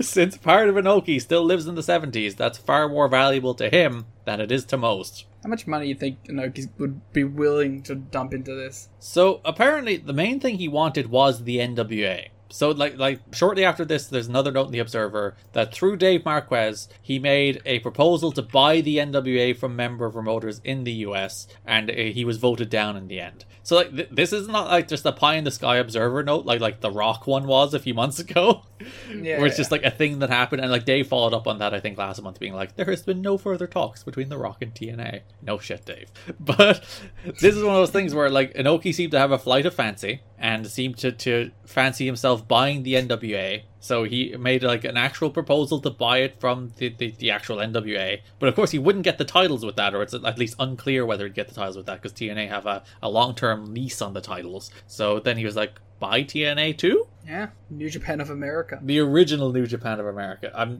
Don't you send me COVID invasion screenshots. I'm not looking at them. Please. Just the part of the trailer that happened to play at the same time. Originally, I was just going to send you the poster, but then that was what was playing at the same time. I absolutely refuse to look at anything related to that movie. I don't even think Kev's in it much. I think it's a lie. He's on the poster. So Antonio Inoki could potentially buy TNA. Again, my alternate reality powers. Where he ousts Jeff Jarrett, just walks into the building, slaps him, and he never comes back. Now for the most devastating news. Read the follow-up. TNA TV wrestler Lex Lovett has announced he will be retiring from wrestling with his final match on June 10th at the Jeff Peterson Cup in Brandon, Florida against AJ Styles, with an immediate follow-up that he's only retiring for Florida indie wrestling. Wait a minute. He told TNA officials that he'd still do job duty for them as needed. The belief is he has new work hours, or he's needed to work weekend nights, so he simply wasn't available for indie shows anymore. Holy shit. What a whiplash of emotions I just felt. Your favorite wrestler, well, actually no, Buck Quatermain's your favorite wrestler. Lex Lovett is number 2, I know you. But it's true. Your second favorite wrestler nearly retiring, but then being like, I will continue to lose on television, it's fine. What a trooper. Because he can't work weekends, but TNA tapes Tuesdays, so I assume that's okay. Unless it's a weekend pay-per-view, but let's face it, Lex Lovett's not on those. He might be. There is a 20-man gauntlet match that he's not in, so... Well, yeah, he's working. Jushin Liger was spoken with about doing the Slammiversary pay-per-view show. He would have challenged Daniels for the X title, as the gimmick is they're trying to do top international stars being brought in to face Daniels. Ultimo Dragon has also been talked about as a potential challenger. The Liger thing fell through because it was during the Best of the Super Junior tournament. But don't you worry, guys. Liger will be in to have a disappointing X Division title match at some point. Yes, and he'll also be in to have a cage match with Daniels that he pulls out of. Yes, which they put Key in. Yeah, and that's the return of Loki. See, I know my TNA. I know my T. My T and A. Yeah, we'll see Liger later in the year. Liger. That is the extensive news. I think the longest news segment we have ever done. This is the news show. Juicy news month here in TNA with TV deals and deaths and political turmoil. Yeah, and Lex Lovett. And Lex Lovett, the most important part. That brings us to broad topics, starting with Jeff Jarrett versus AJ Styles for the NWA World title. An interesting one. I think it's a rare, well-built match. I really loved the second week where they did the in-ring interview, because I think, despite the fact that Jeff kind of ate him up, like, in a way that felt personal, which, with what we know, very well could have been, I think they did a good job in week 3 of turning that segment into a really great video. But, yeah, definitely with the knowledge that we know now, that second week and how vindictive Jeff felt in that promo definitely has an extra layer of context to it now. Yeah, so that second week, it's a sit-down promo with Mike Tenay in the Empty Impact Zone. And it's Tenay asking Jarrett about Ortiz being special referee, and he does all the same old promos. It's like, oh, it's a scheme to get the belt off me, and he's beaten everybody. And then Tenay asks a question of Styles, and Jarrett immediately interrupts him. And then Tenay's like, no, stop it. And then Tenay asks another question of Styles, and Jarrett immediately interrupts him again, and Tenay's like, no, really, stop it. And then he does it a third time, and then they start brawling. And it does... On the one hand, you can argue, is that a segment designed to protect Styles? And that he's not a great promo, so what if we have Jarrett be obnoxious and then AJ doesn't have to talk? But then on the other, it's like Jarrett, as you said, kind of eating him up, being like, look how much I can talk and how AJ can't. And this is why he can't be world champion. Yeah, it does. It's one of those segments that kind of blurs the line of work and reality. Yeah. And, like, because also Tenay seems very legitimately annoyed. It's like, you stop interrupting people. Yeah. I wonder how, if that was completely, like, how they intended to play it, or if there was a bit of Jarrett doing his own thing there, too. Because I really do think it was constructed so that AJ didn't have to talk. Like, that was a very conscious choice, that they didn't trust AJ to do a real go-home promo, so they constructed a segment so that AJ didn't. And then, as I said, you then maybe get into the politics of it. It's like, they deliberately do that so Jarrett can turn around and say, if we have to go to these lengths to stop a guy from cutting a promo, he shouldn't be champion. Like, is that what's going on here? I also wonder if they told AJ. Because AJ looks legitimately taken back whenever he's cut off. It's not like he's in the middle, like, where he's hitting a moment to be cut off. He's, like, in the middle of a sentence. And yet, like literally, the first sentence he gets out of his mouth, Jarrett cuts him off 3 times. Yeah, he's like, well, you know, like... And then just going, and you're like, Jesus, man. And, like, this is a pre-tape on a pre-tape show. Like, it's a pre-taped interview early in the day in the empty Impact Zone. But that means nothing, as we've seen. But like, you can, in theory, edit it all you want. You can, if he cuts a bad promo, you can chop it and change it so that it's somewhat coherent, like a Roddy Piper interview. But they still don't trust AJ to do a promo. And maybe they're right to, but it still feels weird in this particular instance where Jarrett is very, very obviously big leaguing him. In a way that he has not really done with AJ before. And the worst part is, like, AJ's not the one that stands up for himself. It's like Mike Tenay has to stand up for AJ. And, like, they do get into a little brawl and they pull apart and security separates them. But it's like, Mike Tenay's the one who's like, you stop talking. I wonder if AJ walked away from that, like, what the fuck? Or maybe he's like, I gotta learn how to cut a promo. Well, maybe that too. Jeff Jarrett did say the line, AJ, you better get ready because you're gonna get stroked. Phrasing, Jeff. Phrasing. By Dickerson. That was the second show of the month. The first show of the month. It was only a 3-week pay-per-view build, by the way. They taped 3 Impacts at once on the Tuesday after lockdown. Hallelujah. So there was only 3 episodes. The first Impact of the month, Dusty Rhodes sat at his desk and announced that there will be a 20-man number 1 contender gauntlet match at Hard Justice, and also that Tito Ortiz will be the special referee for Jarrett versus Styles at Hard Justice. My favorite part of this segment was the long dolly shot on Dusty as he's cutting this, and it's just getting closer and closer and closer to him. So, yeah, Dusty is sitting at the end of, like, a regular board table style table, that long table. The board table he was probably canned. Probably was. And then the camera's down the other end, as he said, slow zooming in on him. And also, like, Dusty feels like he's delivering a hostage statement here. In many ways he was. Where he's like, this is gonna be the best pay-per-view that has ever happened, Daddy. And it's not like the full Dusty Rhodes bravado. He's like slow delivering it. And then he said, God bless America. I do wonder if, because Dusty's promos lately have not been particularly good and have not been particularly good at staying on point and on message. Oh, he's phoning it in. But so here I do wonder if they're like, we are scripting you here, pal. You're a writer of the show, but we're scripting you here. I don't know. I don't think they scripted God bless America. I don't know. It's Dusty's famous catchphrase. He ran for election, after all. It's true, and he won. So Jarrett comes charging out after that. He grabs Mike today and insists Tito Ortiz, that's not going to happen. He fears no man. Says Ortiz is no Shamrock, and he'll slap the taste out of Ortiz's mouth, and he will leave Hard Justice as still NWA World Champion. And at this time, he might believe it. At least he's hoping to politic his way into it. Up until the day of the show, you know he's trying to get that shit changed. Oh, damn right. I would respect him less if he wasn't. May 6th Impact, they have that sit-down interview in the Impact Zone. And then the May 13th Impact has an extended 5-minute feature looking at AJ Styles ahead of the Hard Justice match against Jeff Jarrett. It was great. I thought it did a very good job of making up for the negatives that came from the actual interview. Made AJ feel like a real big deal because it showed all the highlights of his matches and great theme, obviously, and all those great B-roll shots that they had already filmed. And it came together really well. And it was like 5 minutes. Yeah, so it's a big Barry Scott narrated feature on AJ. It includes Jerry Lynn, Mike Tenay, Jimmy Hart franchise spliced with AJ working out, looking swole. And it ended with the Bullet Club. Yeah, the new face of professional wrestling is AJ Styles. Tremendous work, great feature. I think probably the best feature in the history of the company in terms of like this kind of work. Like obviously the pay-per-view opening packages are tremendous, but in terms of like that 5-minute feature where you just sit down and like, this is our statement of intent for why this guy is a big deal and why you should take him seriously and why he is in fact the future star of our company, even if for some reason a lot of the people in this company don't actually believe it. Like, yeah. Again, that's one of those things where like, watch your own show. You're actually presenting a pretty compelling case. Maybe that's them trying to convince themselves. And you know, we talk a lot about the features on these shows where there's a lot of them, and they're all fine, but they're relatively like filler. Just they're filling time. Like that's what they're designed to do. It's like we're a few minutes short. Let's throw a couple of Hard Justice promos in there, and that'll get us to the end. We'll see the guillotine multiple times on these shows. Symbolic of the company's status. Yeah, that weird Hard Justice spot with like guillotines. It's like there has been hard justice through history, but none harder than May 15th on pay-per-view.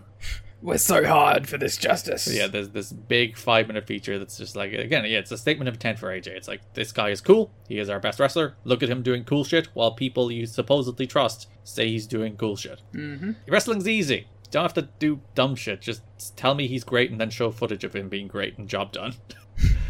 You know what I found interesting about the build? What did you find interesting about the build? So, Jeff Jarrett's a three-time NWA World Champion. Unfortunately. Who ended the previous 2 reigns, Liam? AJ Styles. Did they say that at any stage? No, in fact, the whole point of it was that AJ isn't good enough to beat him because he's not on his level. Which I found, I kind of get, it's weird that this company doesn't really acknowledge its own history. They kind of did with Daniels and Skipper last month, which was one of the very few times where it's we're telling a story based on our own history. And then this month, they have a real easy built-in story there with AJ has been the man to beat Jarrett twice. He's ended both of his previous reigns. And now he's better than he's ever been. And he's walking in as, the guy. And that's the story I'd tell as opposed to, they're doing the same thing they always do with AJ. It's oh, you're too small, you're not good enough, you can't be champion. As opposed to here, for me, the story would be the first couple times that might have been the case. Now he's the fucking guy. And he beat you twice. And he's damn well going to beat you again. Well, you see, that would make Jeff Jarrett look bad. So we can't be doing that. It would have to be a vote of confidence in AJ. Which we definitely can't be doing. No. There was also a bunch of sit-down interviews with Tito Ortiz. He talked about how he liked Hulk Hogan, Jimmy Snuka, and Tito Santana, so he's foreshadowing his awful opinions quite early here. I was going to say, very on brand. Talks about his falling out with UFC, talks about how good AJ is, says TNA is on the up, and he will deliver the Hard Justice at Hard Justice. That's why it's named Hard Justice. Which does bring us to May 15th, live on pay-per-view, Hard Justice. We have a bunch of videos through the show where Ortiz, AJ with his pink half-tucked shirt, by the way. A sensational 2005 look from AJ Styles here. Just big ace vibes. And Jarrett arrived. Then Tito sits down with Styles and Jarrett through the show to explain the rules of professional wrestling to them. Which, thank God he's here to do that. And then that does bring us to the main event. Styles defeats Jeff Jarrett. The 11-month reign of terror finally comes to a merciful end. Styles is your new NWA World Champion with Tito Ortiz as special referee. In a bit of a wet fart of a match. Yeah, because AJ and Jarrett have always had good chemistry. Yeah, this is probably their worst match, right? Singles. Because their best one is probably their first one, where AJ's the heel, Jarrett's the babyface. That was heat. That was all every Jarrett gimmick in the book. And maybe this is probably the least gimmick-filled Jarrett match of his reign. This is just Jarrett working. This is just Jarrett being a work rate guy, doing it right. Monty interferes, he hits a pounce, he accidentally hits Jarrett. Jarrett grabs a guitar, Tito Ortiz says you can't use it, then Styles grabs the guitar, Tito Ortiz still says you can't use it, so he breaks it off the post. And then there's a spot after Monty accidentally pounces Jarrett, Styles goes for the pin, but Tito pulls the second referee out of the ring, being no, I'm referee. There's some shenanigans, but it's not a full-blown, at least what I've come to love from a Jarrett title defense, where it's just overbooked completely. This was a slightly more reserved Jeff Jarrett NWA World Championship match, but for the worse. Yeah, there's not even particularly near falls or anything. The closest thing they get to near falls is they hit each other's finishes. And it's not as bad as Russo taking all of AJ's heat. But the idea that the only reason Jeff's going down here is because Tito gets him is a real eye roll. It is one of those things where it's if I'm going to lose, I'd be knocked out by the legit fighter as opposed to being beaten straight up by AJ. Yeah. And in fairness, he was beaten straight up by AJ the second time in the cage. But that was with a roll-up. It was a quick pin. But it was, he was beaten. He was still beaten. Yeah, he was beaten in a professional wrestling As match. opposed to the first time, which was Russo, and the third time, which is Tito Ortiz. Which again, just feels more like Jarrett being make myself as invaluable as possible. Jarrett went up into the corner and he was throwing a 10-punch, and Tito was no closed fist punches, please. Then they got in each other's face. Jarrett kept pushing Tito, so Tito just decked him.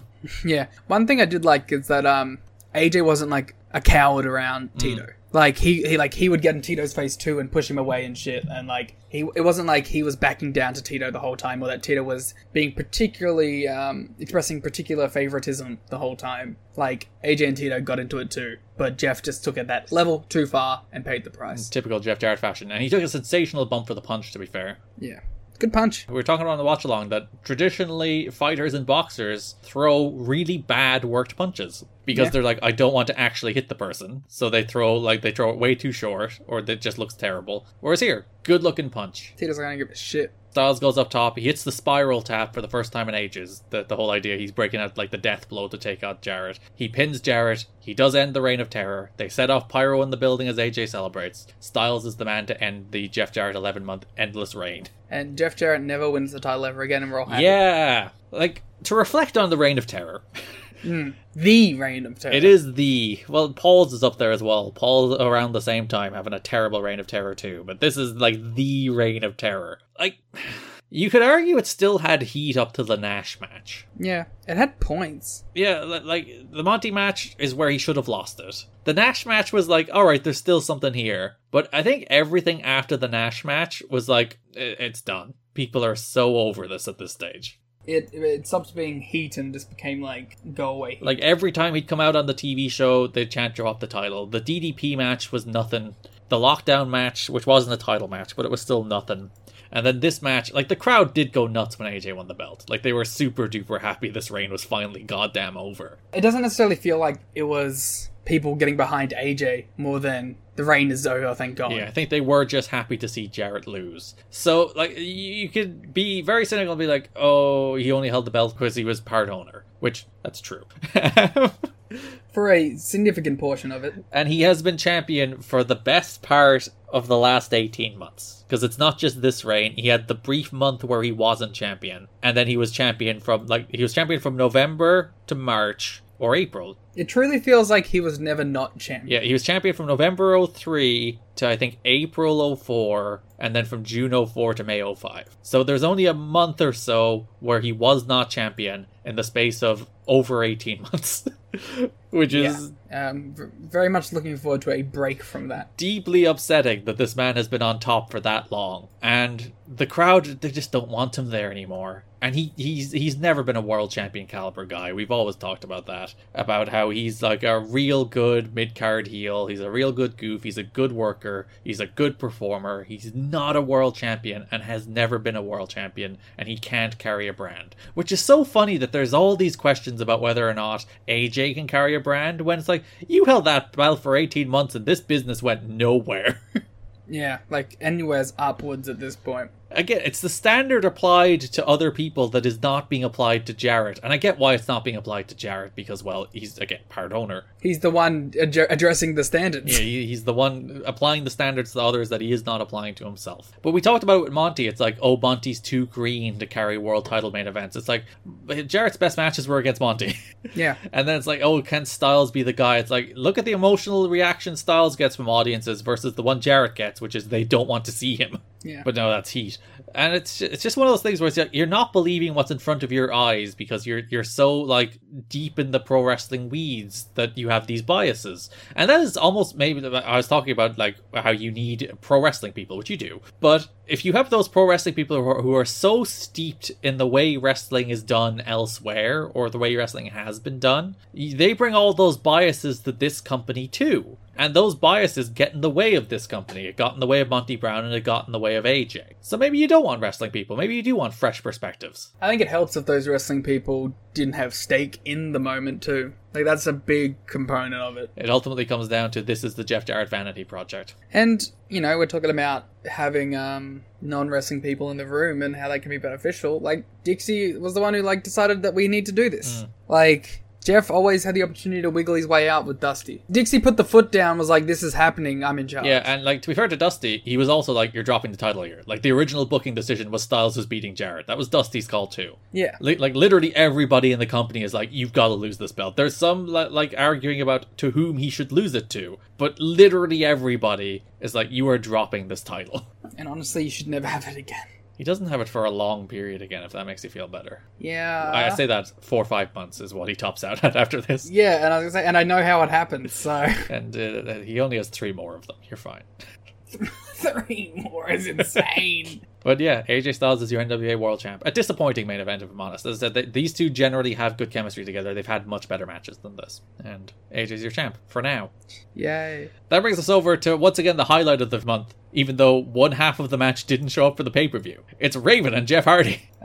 Raven's the fucking man. What can we say more that we haven't said about Raven at this point? He basically carries every good thing in this company that, like, isn't the tag division. Or the X division. At times. So there's only 1 point of build to this match. It's announced very early that they'll face each other in a Clockwork Orange House of Fun match. I think that's announced basically before the first Impact. And to be fair, like, this has had a month before it as well. Actually, no, there's two. There's one on the Go Home show too. So on the May 6th Impact, Raven cuts a promo.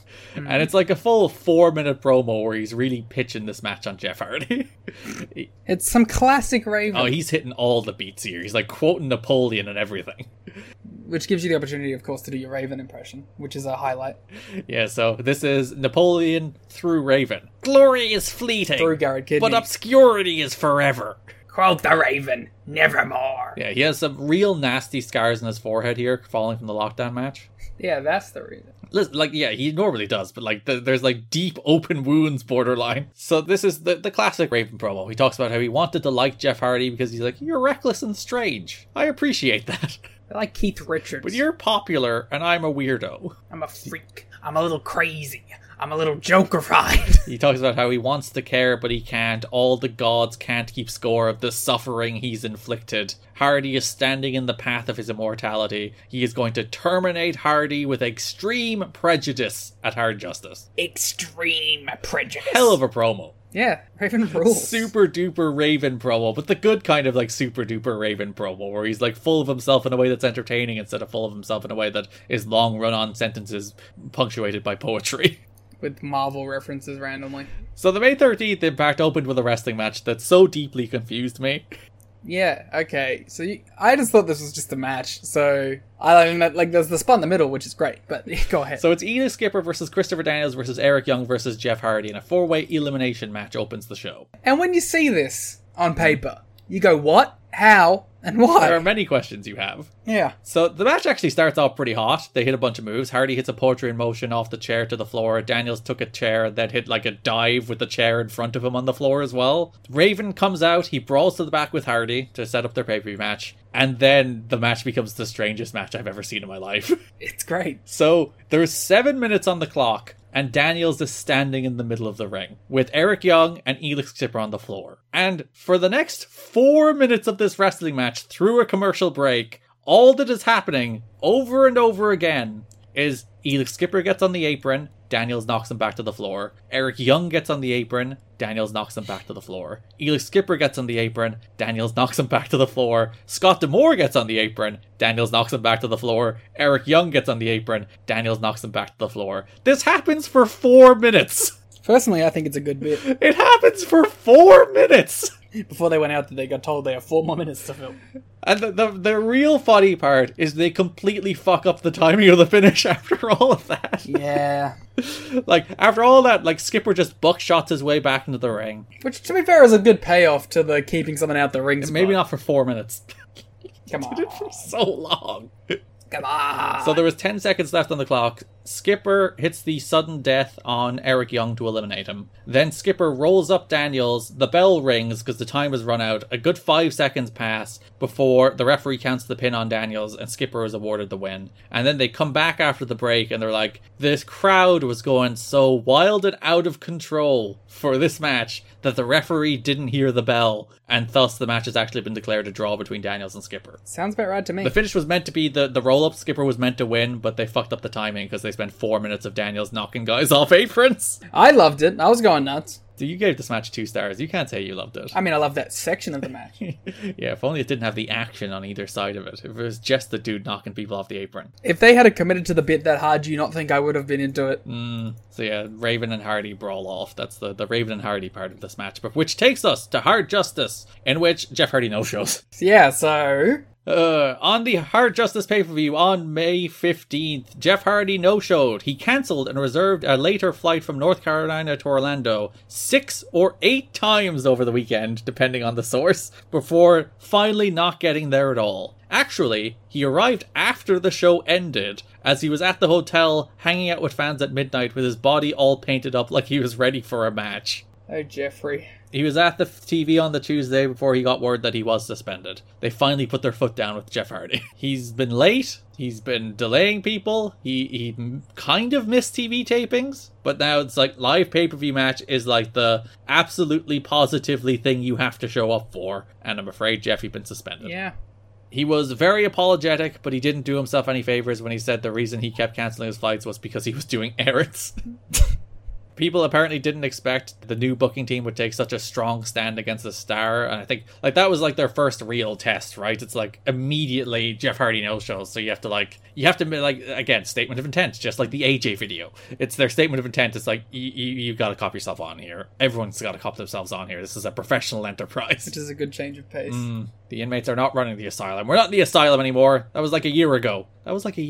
Huh. I'm living in the moment too. So the big thing kind of hanging over this is like Matt Hardy's been released, and there's plenty of rumors that he is TNA bound because Jeff's suspension will end on the 11th of July. Matt's no compete will be up shortly after. He's agreed to do dates with Ring of Honor at this stage, and the big thing is he's going to come in. Like the Hardys don't really want to team together, but they're willing to do it on like their first date just because that's what people want. People want the Hardys, and then he'll do like single stuff with Matt and single stuff with Jeff. So like the big thing with Jeff, and like probably the reason people didn't think he'd be suspended was because everyone thought Matt would come in. Ultimately, Matt goes back to WWE and never goes to TNA at this stage, but I think that makes it like an even like a braver decision is not the right choice because he no-showed your pay-per-view. It's the decision you should make. But it is still like a brave decision because of, wrestling is a star business. There is more at stake than just Jeff because maybe in theory, because I think Matt's compete was up earlier. So maybe if Matt comes in, you at least get the Hardy Boys match before he goes back to WWE, which would be pretty valuable to them if they didn't suspend Jeff. Yeah.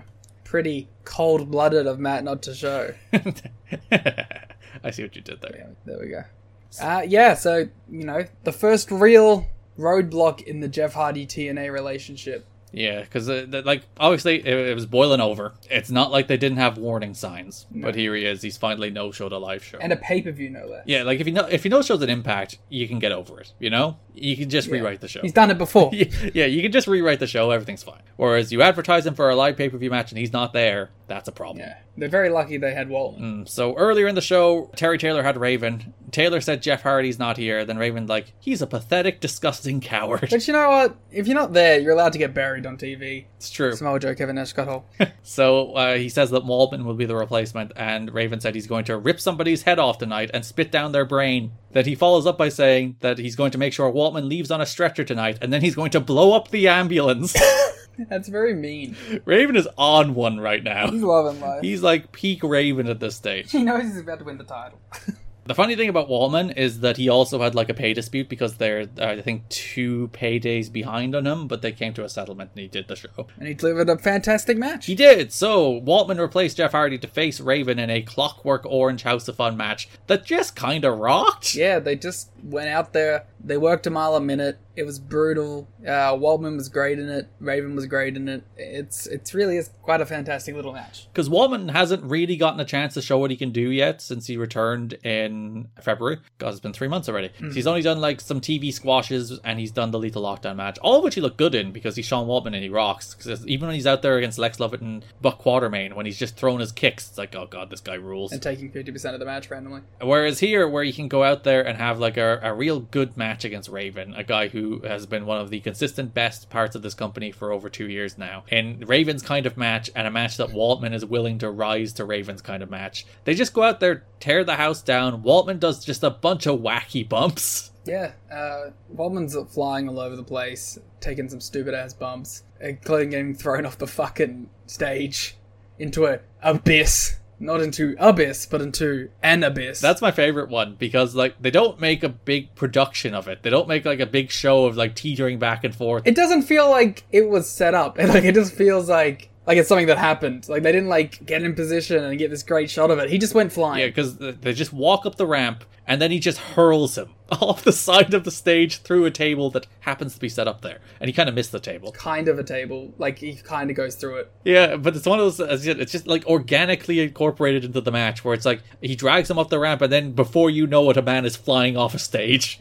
And Raven's bleeding. He's bleeding. This is some classic Raven bleeding. Yeah, Waltman's also bleeding. Waltman hits a senton off the top through a table on the floor just to give people their Jeff Hardy fix. Yeah, it feels like a little fuck you to Jeff there. Raven handcuffed Waltman to the post and started beating with a cane. Which is a really good spot. It wasn't apparently enough, so we went going looking for a chair. And then Dusty showed up while Raven was looking for a chair. And with some referees, he had a master key apparently. Blatant flagrance of the rules. of which there are none. And if there are no rules, that means Dusty can do whatever he wants. Boom! A biased authority figure who cannot be trusted. Listen, he's already been ousted. He doesn't care anymore. Fair. He's just doing whatever the hell he wants. Again, I was proven right about Dusty Rhodes. This time, as a character, being completely untrustworthy as a man in charge. Vince Russo would never. Exactly. My favorite part of that, though, because Raven was off searching for a chair, he didn't actually know that Waltman was, uncuffed, and then Waltman made a big comeback. And then the finish also rocked. So, the way Clockwork Orange is set up, there is a single cage fence set up on one side of the ring. Mm-hmm. Very Cage of Death. So they used it a couple of times in the match where it, grated each other off of it. And then the finish is Raven is standing in front of it in the ring. He backdrops Sean Waltman into the cage fence, which collapses to the floor, Waltman with it, and then Raven pins him for 3. Fantastic visual. Awesome finish. Tremendous match. I also love that he didn't, just pick him up and DDT him and beat him. It was just off that collision. Yeah. He just launched him into the cage collapsed. He just rolled down the, collapsed cage door, and Raven just pinned him. It probably wasn't, a crazy intensive bump, but it looked like one. And I imagine there's that little bit of fear. I'm not sure how they set it up so that the cage would collapse, but I'd imagine there is that little bit of fear of, what if it doesn't? Yeah, and then he just slides down. And then it does, and everything goes fine. I think this is, one of the most underrated matches in TNA history. Nobody talks about this match, and nobody remembers this match, and it just fucking rocks. Yeah, it's great. It's just two guys just going out there doing wacky shit. Probably doesn't help that it had just followed the AJ Abyss match, which is way more well-known. And it also doesn't help that it is an impromptu match because Jeff Hardy no-showed the pay-per-view. Yeah. Probably better than the Jeff match would have been, to be fair. Yeah, and these guys delivered. They gave people value for money. I don't think anybody would have been upset that they didn't see Jeff Hardy on the show. Mm-hmm. The other big heavyweight thing was the Gauntlet for the Gold. I guess.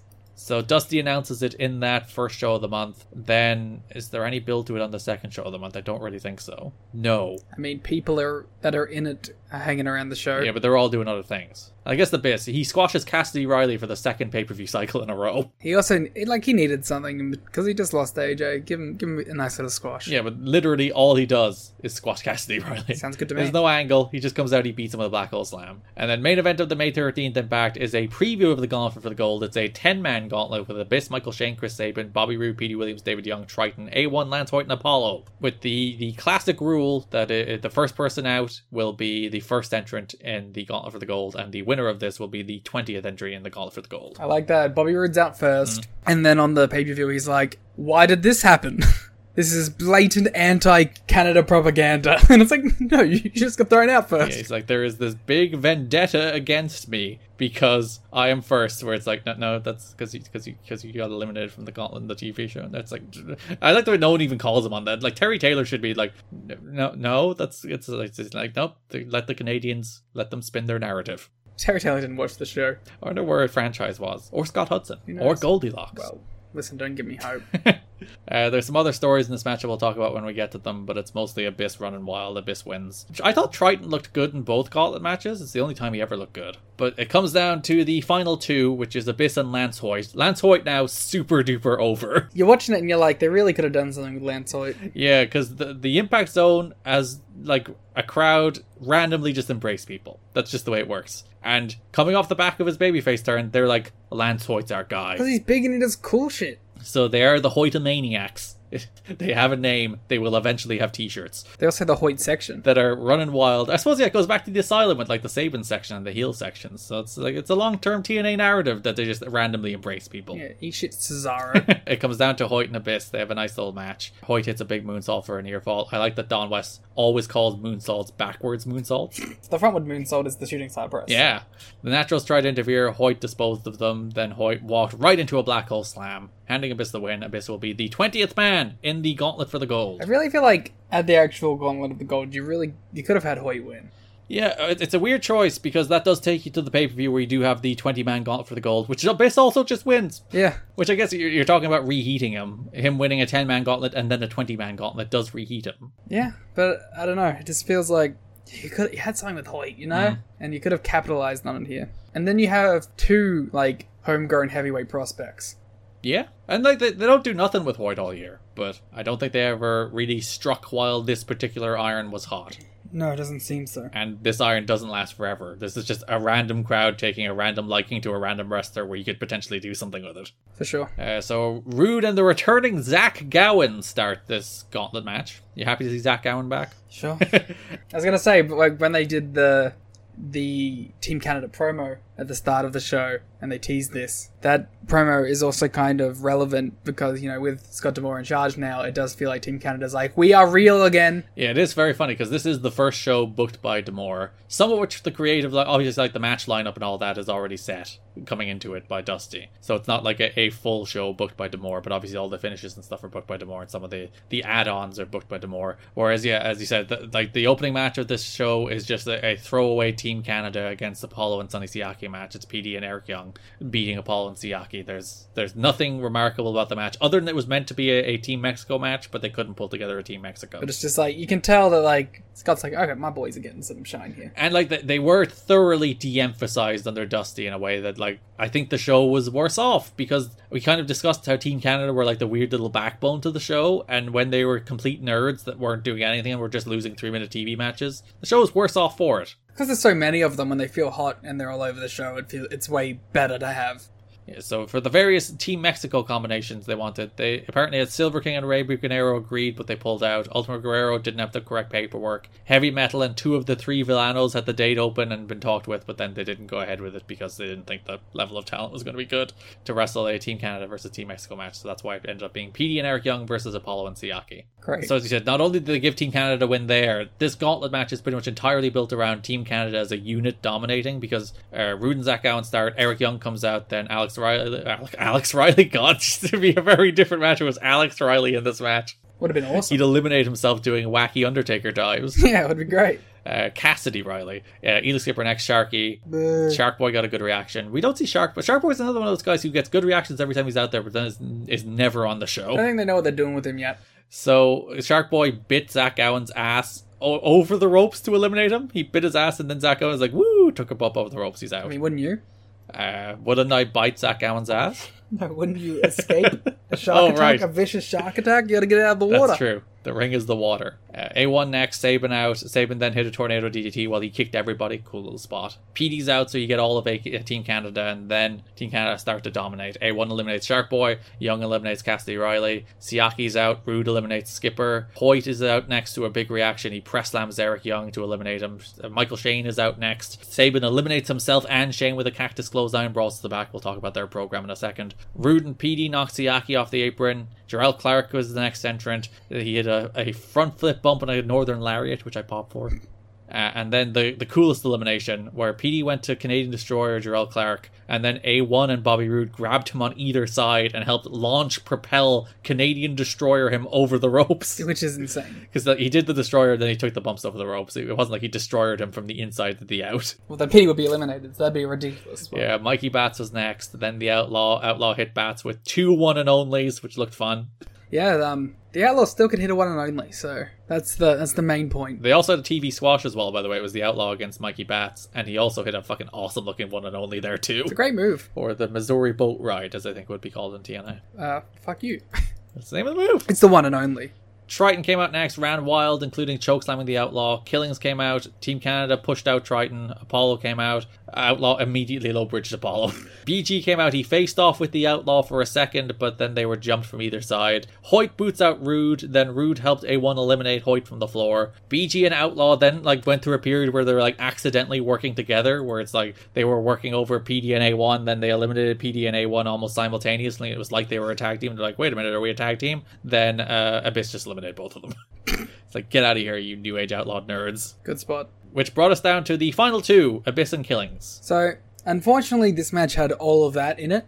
I would say, I think it was a pretty well-booked match for the most part that has actual creative directions coming out of it. Because, Rude and Hoyt will spin off into a program coming off of that elimination. Shane and Sabin has stuff coming out of this match. Obviously, you have the New Age Outlaw stuff, which your mileage may vary on, but they told a nice little story where they were, accidentally working together and then were eliminated. And they were like, are we a team? Do we hate each other? So I thought they did at least a nice enough job of weaving some stories into the gauntlet match the way you would actually want. Okay, so unfortunately, the first half of that match happened, but the last portion of this fucking rocked. It's just Ron Killings and Abyss having a kick-ass singles match. It's the best Killings has looked in the ring in a while. Yeah. Again, random guy who's just kind of fallen off during the regime changes.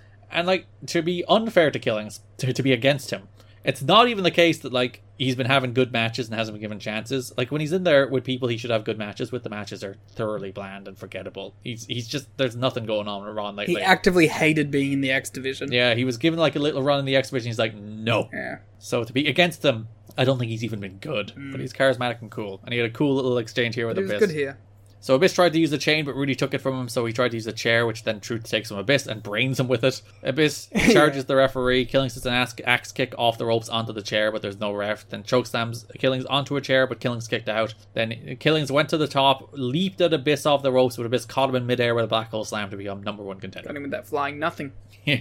The jumping black hole slam setup. That's the famous high flying move of flying into a black hole slam. Though, please catch me into the black hole slam. It's the name of the move. Abyss could not help but oblige. What's he going to do? People should just not use that against Abyss. I wouldn't. It's not advised. What was Abyss going to do? Shock treatment him? That'd be sick. It would actually. Damn it. Abyss, once again, number one contender, once again will not get a singles title match. Right. That brings us over to the tag team division, and on the first Impact of the month, the main event is the Naturals versus America's Most Wanted for the NWA World Tag Team titles. It's nice to see the Naturals mean something. And they had a pretty good TV main event with AEW. They did. I've seen them wrestle too much now that I'm kind of numb to what they do. Because they always do like the little crowd, like they do the opening exchange, then break out into the crowd brawl thing. It's just like, alright, we've seen you do this like 4 times. Yeah. Obviously, like, the Naturals only win here because they want another AMW challenger. Well, to be fair, if you remember the go-home show of the last show, the Naturals did beat AMW. Yeah, because they needed another challenger of the month where they would have just beaten them for the titles again. Yeah, so they at least set up the Naturals being contenders because they have a win over AMW, so the title match makes sense. And you do get the sense that it's like, it's time to turn AMW heel. Ooh. You get that little bit of a feel here where it's just like, it's time. It's time to give these guys something new to do. I don't know if I felt that way, but, like, what other tag teams are there for them to wrestle? Yeah, I think that's the big problem, where it's like, they've wrestled everyone as baby faces. I mean, you could have brought the Briscoes in, but whatever. I felt it more in the pay-per-view match than this one. That's just like, yeah, it's time. It's time. Interesting. I didn't get the vibe, but you know, I'm not opposed to it. Because James Storm as a dork heel is amazing, so... So they aired the Candido leg break multiple times on the show. This, again, the day after he died, which must have felt so weird. Yeah.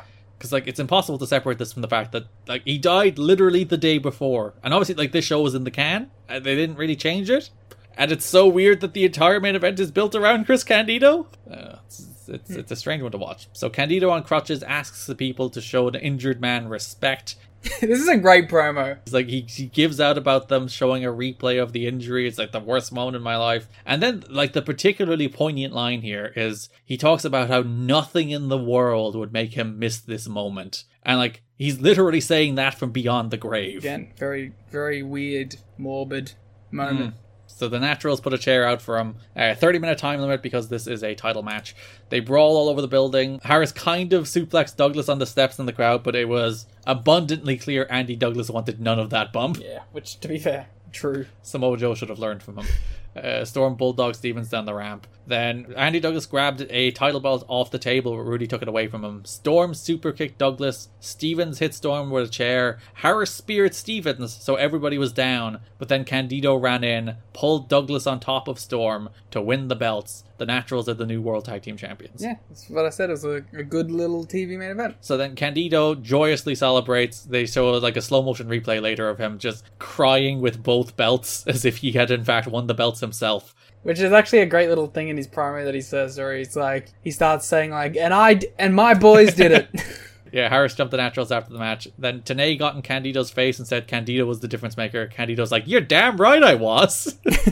Thank you for the credit, Mike. Yeah, Tenay said Candido should give AMW a rematch. And then Candido's like, stick to announcing, pal. Then he's like, Chase Stevens, you have any comment? And just Chase Stevens, glassy-eyed, was like, who won? Before they closed the show with a slow-mo of Chris Candido's elaborate over-the-top celebration. Apparently the post-match interview was ad-libbed because they were a few minutes short, so they had to just throw them out there. So Chase Stevens ad-libbed that who won line. Which is a very good bit. A good bit of business. I thought, like, you cannot separate it from the fact that Chris Candido died. And that makes you feel all sorts of different things that he's like, he does that pre-match promo where it's like, nah, I'll miss nothing. And then he does the post-match promo where he's like, my boys did it. I'm so proud of them. And he has that big celebration. It's the most Chris Candido has been ever featured on this wrestling show the day after he died. And also, it's like the act is clicked so perfectly now. Like, Candido and the Naturals together in this moment feel like like a team that can carry this tag division because they have the charisma added to it of Chris Candido, who adds like an aura of legitimacy to them while also letting them again play on their like natural dork instincts. And it's like, this match is such a show reel for Chris Candido as a performer. It's just like, he's super charismatic, he's like the great dork heel, he's everything you'd want out of a manager of the Naturals. And it's such a bummer. So they're not really featured on the shows other than that. Mike Tenay announces at some stage that there will be a rematch on the pay-per-view. It will be the Naturals versus AMW in a rematch for the tag titles. Then you have Naturals kind of messing with Hoyt in the gauntlet of the May 13th show. But that's about it. There's also a feature on AMW versus the Naturals on that go-home show, which does lead us to Hard Justice, which opens the show with a 10-bell salute for Chris Candido. And then later in the show, Mike Tenay sits down with the Naturals and he's like, guys, what do you even do here? And they're like, we don't know, man. Yeah, so they talk about how Chris Candido was the man who turned them around. Tenay openly wonders how they'll fare without him, which seems a bit mean. It's a little morbid too. Like, there's no getting around it. So you have to do it. You have to address, like, what happened to Candido. But obviously there's no, like, good way to do it. No, it's an awful situation all around. And then they have to go have a match. Yeah, so the thing to note from this interview is they say they've been getting some help from a legend, but they won't say who. But I have no clue who that is. But Candido taught them how to be champions, and they will continue to be champions against America's Most Wanted. It'd be very bad if they just lost. It would. So the big hook of this match is they're talking about how no team has a better championship record against AMW than the Naturals do. They're 3-0 against AMW in title matches. They've beaten AMW to the tag titles twice. So they reinforce that the Naturals have AMW's number, which is always kind of the Naturals and AMW's relationship. I always like that kind of story. Which is like AMW the best team in the division, but one team, for whatever reason, just has them worked out. The Naturals set up a chair in the corner with Candido's towel on it, which I thought was a nice touch. I'll say like a giant babyface thing. Yeah, and they do turn them babyface after this, which is, I think, very much the right call. Because it would be very weird to be like, oh, your manager died. We all feel very bad for you. Now, boo. Yeah. They do more or less the same match they do on TV. It's still pretty good, but it's not special. I think I gave both 3.25 stars. Yeah, it's they're both around the same. Though I will say for the TV match, it does still feel special to have title matches on Impact. And title changes. Yeah, they don't do either of them very often. The only other title change has been the tag title change on the very first Impact.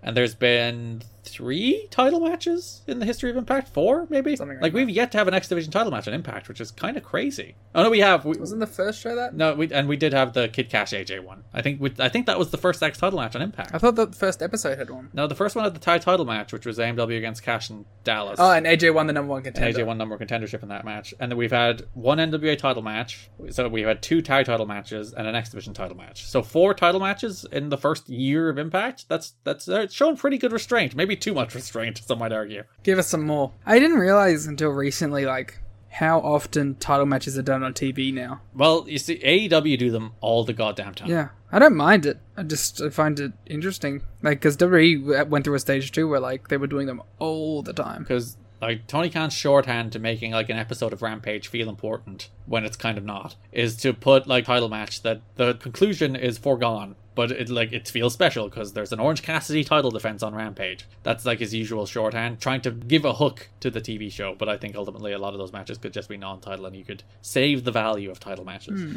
Although I enjoyed the Yuta Orange Cassidy from 2 weeks ago.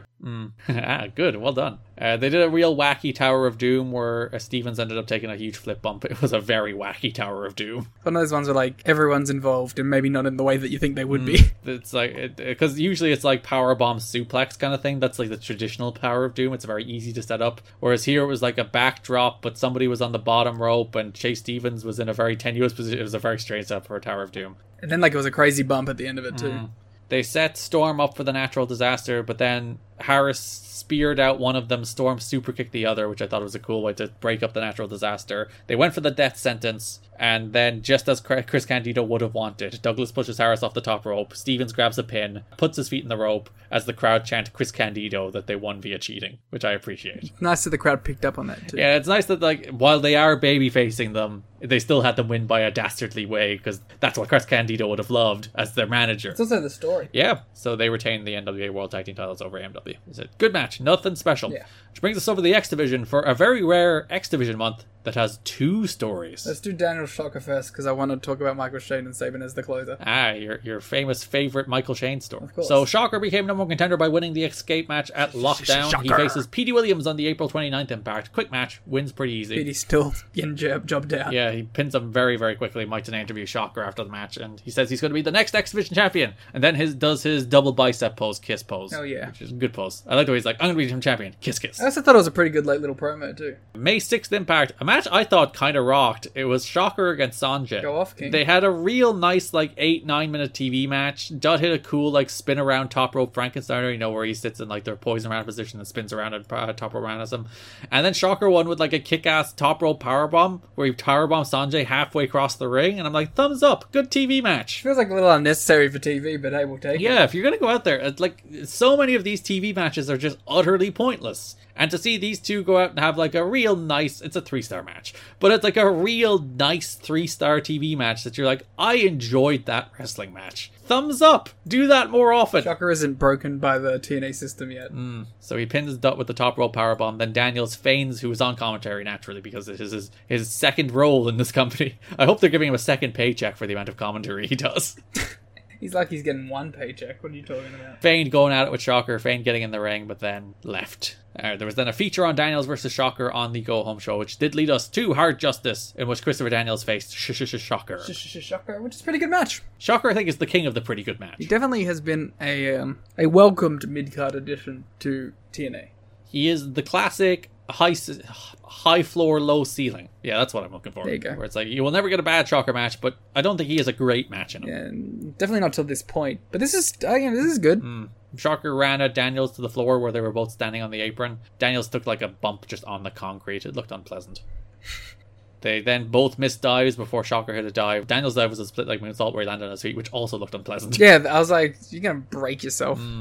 They fired up for a big strike exchange. Shocker hit a front suplex, a gourd buster from the ropes for a near fall. Then Daniels finished Shocker with an angel's wings off the ropes, which is the first time he's done that in TNA. Big time finish. Probably bigger than this match deserved. I guess they want to make it established. I think I'd save my first middle rope angel's wings for a match where people think I'm losing, as opposed to Shocker, where I don't think anybody thought he was losing. But it's a good match. Yeah. Then Daniels grabbed a microphone after the match and called himself the greatest X Division wrestler in the world. Do you disagree, Liam? Can I count AJ? No, he's heavyweight now. Can I count Samoa Joe? No, he's not here yet. Can I count Chris Sabin? Yes. But I wouldn't. That brings us to Chris Sabin and Michael Shane to round things out. I mean, I was swerved. Let's save it for the pay-per-view, but I was swerved. Good swerved or bad swerve? Good swerve. Whoa. So the main event of the second Impact of the pay-per-view cycle is a substantial Michael Shane versus Chris Sabin match. Yeah, they give them some time and they have a pretty good match. Shocking. Not Shocker. He was earlier. This match does have the special 30-minute time limit for reasons I don't quite know. I know, we forgot about 3OK family drama. That's what we're ending on now, I'm afraid. No! So, Shane and Sabin have a real good little TV match. As I said, they give them the 30-minute time limit. They go a full 15 of it, more or less. As mentioned, the story is that Trinity is now cozying up to Michael Shane to get at Tracy. But now Tracy is like, I'm kissy-kissy with Chris Sabin now. I know. Which couple do you stand? I like the way it's not just I'm managing Chris Sabin. When Chris Sabin and Tracy come out, she gives him a little kiss. He's like, I have to bone him too. It's because Trinity made it personal. She went after her ex-boyfriend, not just her ex-managee. She now needs a boy? Yeah. It's taken a personal turn from what was originally business. Sabin at one stage was dangling from the ropes to the outside, and Shane hit a neat slingshot elbow. Thought that was a cool move. Shane kicked out of the Future Shock. Sabin reversed the super kick into a side roll for the win. Then Shane dropped Sabin with the super kick after the match. Trinity picked up Sabin, and then Shane super kicked him 2 more times. Tracy just kind of looked at him. She was like, oh. Eventually dragged off Trinity, and then Shane lined up a super kick on Tracy as we went off the air. And it will never be followed up on. We will never know whether or not he super kicked her. Which, I was like, okay, this is like a classic TNA end of the show where we're going to start the show next week off with what happened. No. We're just never gonna know. Yeah, the weird thing is, they didn't do, the announcer, we're out of time kind of thing. The show just ended. Yeah.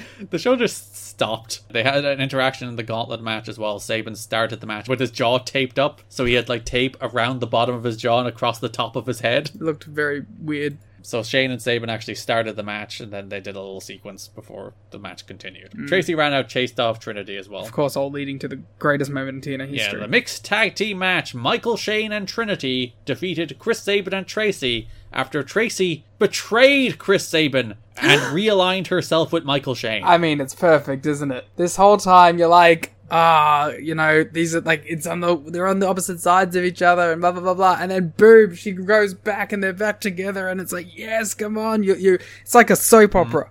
The most disgusting part for me personally is before the match, Tracy still gave Sabin the little kiss, knowing what was coming. The kiss of death. So Trinity hit Sabin with a Rana. Sabin was then about to slap Trinity, but Tracy low-blowed Sabin, her own tag team partner, and Don West just did not process what was happening whatsoever. He was very confused, and I was very confused. Because he called it as if Tracy was just, like, it makes sense that she'd low-blow Sabin, and he was like, no, wait a minute, they're tag team partners.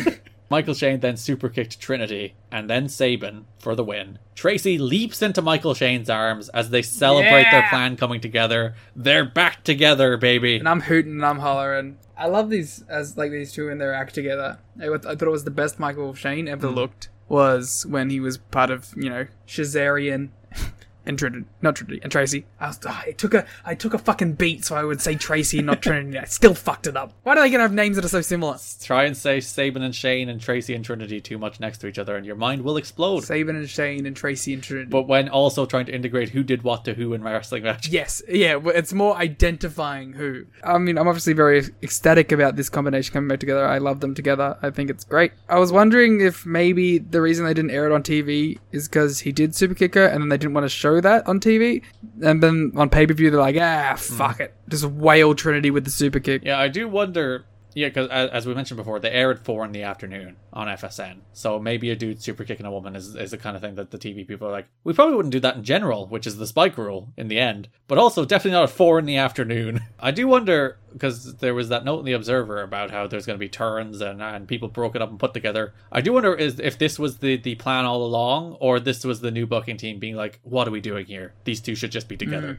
Like, they have so much natural chemistry together. Why not just bring them back? But they're back. Michael Shane and Trinity. Damn it! Michael Shane and Tracy are back together. Chris Sabin and Trinity. It's not just me. Left out alone. And Liam. It's the end of Trinity. Yeah. What? Yeah. Forever? Well, she comes back for a one night only, but this is the end of Trinity. Well, I guess we'll wait to do a... No, we agreed that one-offs don't count for the Remember Whens. I know. So, Liam, give me a Remember When for Trinity. Oh, God, now I have to remember when. Garrett. Yes. As I googled Trinity to go to her Wikipedia. To remember all the things she did in TNA? Yeah. Hey Garrett, this is the faith of Trinity, not the wrestler. First of all, let's just start off with the basics. Do you remember Divine Storm? That was the Trinity introduction. Tell me all about Divine Storm and your memories of Trinity. I'm really actually kind of devastated that Trinity's gone. I thought she just kind of was always going to be there. So Divine Storm, they were Trinity's original act, and then she abandoned them. They faced Easy Money and Sonny Siaki. Yeah, they were Trinity's original act, and then she abandoned them because she was a bigger star than the act was, and the act left, and she stayed around. Mm-hmm. It's also where she did the most cool shit, so thumbs up. Mm-hmm. Garrett Kidney, remember when Trinity and Kid Cash had a bit of a relationship? Yeah, they had that prolonged angle where they were together and in a relationship that did not seem healthy, and it turned out it was a relationship that was not healthy. Remember the really uncomfortable segments? Where he abused her? Garrett. Yeah. Do you remember when Trinity competed for the X Division Championship? Yeah, when she was like the weird masked X guy running around for a while? In her little spider costume? Everyone's favourite moment of the Trinity TNA run. Garrett, do you remember... I don't even want to talk about the NYC. I got something before that. Garrett, do you remember when Trinity turned heel by choking out Goldilocks? Oh, yeah. And aligning with Vince Russo. She was in sex for a while. Yeah. She also had some matches with Alexis Lurie. Yeah. That's not on this, but I thought that was her. I was like, why are we not doing the Alexis Lurie thing? That was like her, like part of her intro. Apparently it turned into a shoot fight at one stage because Alexis Lurie didn't like her. Nice. Garrett, do you remember the movie Elektra? I've never seen it, actually. I don't think I have either. This is going to start a new, Patreon series where we watch wrestling people in movies. We've already watched the Chris Rock movie. Yeah. $20 tier. Because there's no way I'm doing it for anything less. Garrett, do you remember the New York Connection? Who could forget the NYC? I have. I want to. I'm asking you, who could forget? Who could help me with that? But before you do, please delve into the NYC for the people who are just tuning in for the first It was time. a bad stable that died, and then Trinity was like the star of it, like she is most of her acts. Which has always been the problem with Trinity, Yeah. isn't it? She's been the star of all of her acts. She overshines everybody. Garrett, Kidney, do you yourself, Me? Yep, remember when she fought Desire? No. When she teamed up with Kid Cash to fight Desire and Sonny Siaki? No. Ah, well, that happened. Okay, I'll take your word That for it. was her wrestling debut, where she debuted as Stephanie Trinity, apparently. I don't remember that. Didn't happen. Garrett, You're really reaching for Trinity moments here. do you remember when she did that moonsault? Off the cage? That was awesome. Yeah. That's fucking It was sick. a legit highlight reel moment. Garrett, do you remember when she had that, like, sneaky good match with Jacqueline? Yeah, it was like 3 minutes and they just threw bombs. Yeah, it was sick. Garrett, Yeah, Kidney. that's my name. Do you remember when Trinity really wanted to fuck Dusty Rhodes? So did Tracy. He's a very fuckable man. Can't deny it. They fought over him. Johnny Fairplay wanted some too. He's a very fuckable man. It's undeniable. Garrett, do you remember Trinity's team, Phi Delta Slam? I'd rather not. Just like the NYC. There is many Trinity things that were related to Trinity that I'd rather not remember. That's about it for Trinity. It turns out she does actually have a pre-tape before it's anniversary, but we slightly jumped the gun. Well, Garrett, also, let's take a moment to remember when she feuded with the Luchadors Yeah. by appropriating culture. She is the luchador. The masked luchador. She was like Spider-Man or some shit. Yeah, that is it for Trinity, except she will have one pre-tape in the Bill of its anniversary. But other than that, that's it for Trinity. Garrett, do you remember the full-blooded Italians? That wasn't on TNA. Well, Tony Mamaluke was. After being released from WWE, she retired from professional wrestling in order to concentrate on her stunt work. On September 20th, 2008, she made a one-night return to wrestling under her own Stephanie Starr ring name, where she lost a three-way match to Peggy Lee Leather that also involved fantasy. Sounds must-see. On April 19th, 2012, she began competing in a roller derby as a member of the Strong Island Derby Revolution. Hell yeah. On March 17th, 2013, Trinity made her return to TNA at their one-night-only show, Knockouts Knockdown, which aired September 6, 2013. At the pay-per-view, Trinity competed, but was defeated by ODB. Bam! Garrett, do you remember Stuart Little 2? No. Do you remember Trinity's stunt work on Stuart Little Where we 2? worked out that she was the stunt double for Stuart Little. Of course. Who else would she be the stunt double for? Who else is taking bumps in that movie? It's true. What's going on with Trinity's up to? She's on Twitter. No. Well, obviously, that's a new You've Got to Be Kidding Me Hall of Fame candidate right there. Welcome to the Hall of Fame, to the Goldilocks Hall of Fame, Trinity. Living in the Hall of Fame! Alright, let's bring things home with the 3LK family drama. Hey, Garrett, remember when BG James debuted? He's not gone for another 4 years. Damn it. The Outlaw on the first Impact of the pay-per-view cycle, April The Outlaw. 29th, faced Mikey Batts. He won with the Missouri Thank you. Boat Rider, the one and only. Don't you call it that around me. Outlaw looked to attack Batts after the match, but Triel came. They made the save. Then Conan grabbed the mic from BG because they're beefing. You look so whittle next to him. The Outlaw is the most giant man in this company. The Outlaw. He is so big compared to everybody else. Conan grabbed the mic from BG and he got into the Outlaw's face and he said, "I'm going to face you next week." Then BG and the Outlaw locked eyes as the Outlaw laughed, further suggesting there's It's very sensual. something between them. Just the two of Nothing us. sexual. BG would not like but that. would daddy ass? Probably. May 6th Impact. The Outlaw faced Conan. Probably. He's very suggestive as Daddy Ass. He likes to pick him. He loves to stick him. Talk about this Outlaw versus Conan match. You like this match. Yeah, I was into it. And I liked that Conan threw the shoe at him. And then the crowd all took their shoes off. I do appreciate everyone embracing the Conan shoe taunt. Shoe law. And then, like, fucking Conan just got sconed and it was over. Yeah. The Outlaw just hit him in the head with a chair. It was a no contest. Rather than a DQ for some reason, even though he hit him with a chair. Conan instigated by throwing his shoe. I did like the touch that Killings was out first and then BG lagged a little later. He doesn't want to get involved. Then again, Outlaw looked at BG once again, started laughing as medical personnel attended to Conan and they replayed the chair shot. Trail K helped Conan to the back. How mean. And I was like, obviously this is leading up to the Joutlaw Conan match at the pay-per-view. Or the Joutlaw versus Ron Killings in the singles. And I was like, oh, no. If you watch them as they're helping Conan to the back, they make the mistake of actually approaching the ramp from the side slightly instead of walking right up it, so you can see they hesitate a moment. It's funny. It popped. Then on the pay-per-view, you had a tag team match that was meant to be Diamond Dallas Page and BG James Bang. versus the Monty Brown and the Outlaw. Yes. and that went awry. I found it very funny. They did an angle where DDP was backstage with Terry Taylor. He's like, I got this message from BG. He's having travel problems. He's going to be late, on the same show where Jeff Hardy actually no-showed. Yeah. Whereas this one, it was at least meant to be an angle. I do like, again, the little story touch that BG approached DDP to be his partner instead of asking Ron Killings. Yeah. Well, because he doesn't trust 3OK. He doesn't want them in their business. DDP's like, he has travel issues. He asked me to be in this match and then he's not even here. Killings walks up and he's like, you said you Killings like, yeah, man, you can't trust that dude for shit. My favorite part, he walks up, he's like, you talking shit about BG? And DDP's like, yeah. It's like, well, yeah, I didn't even get a message. Let me talk some shit about BG too. Killings then offers to be DDP's partner, which leads us to the pay-per-view match of Monty and the Outlaw defeating Ron Killings and DDP. Good stuff. DDP finally had his like full pyro, like a proper pyro on his last night in the company. So Liam. Oh god. Diamond Dallas Page. Remember, hey God, do you remember? I forgot what my even thing was. Do you remember when DDP arrived? Yes. And Shane Douglas was like, what's going on? Yeah, he diamond cuttered Raven. Then Shane Douglas was like, give me the scoop. And he's like, no. Yeah. And do you remember when he feuded with Eric Watts? I'd rather, again, not. That feud that went nowhere about Raven and the wife, and DDP was banging Eric Watts' wife, but he wasn't banging his Watts.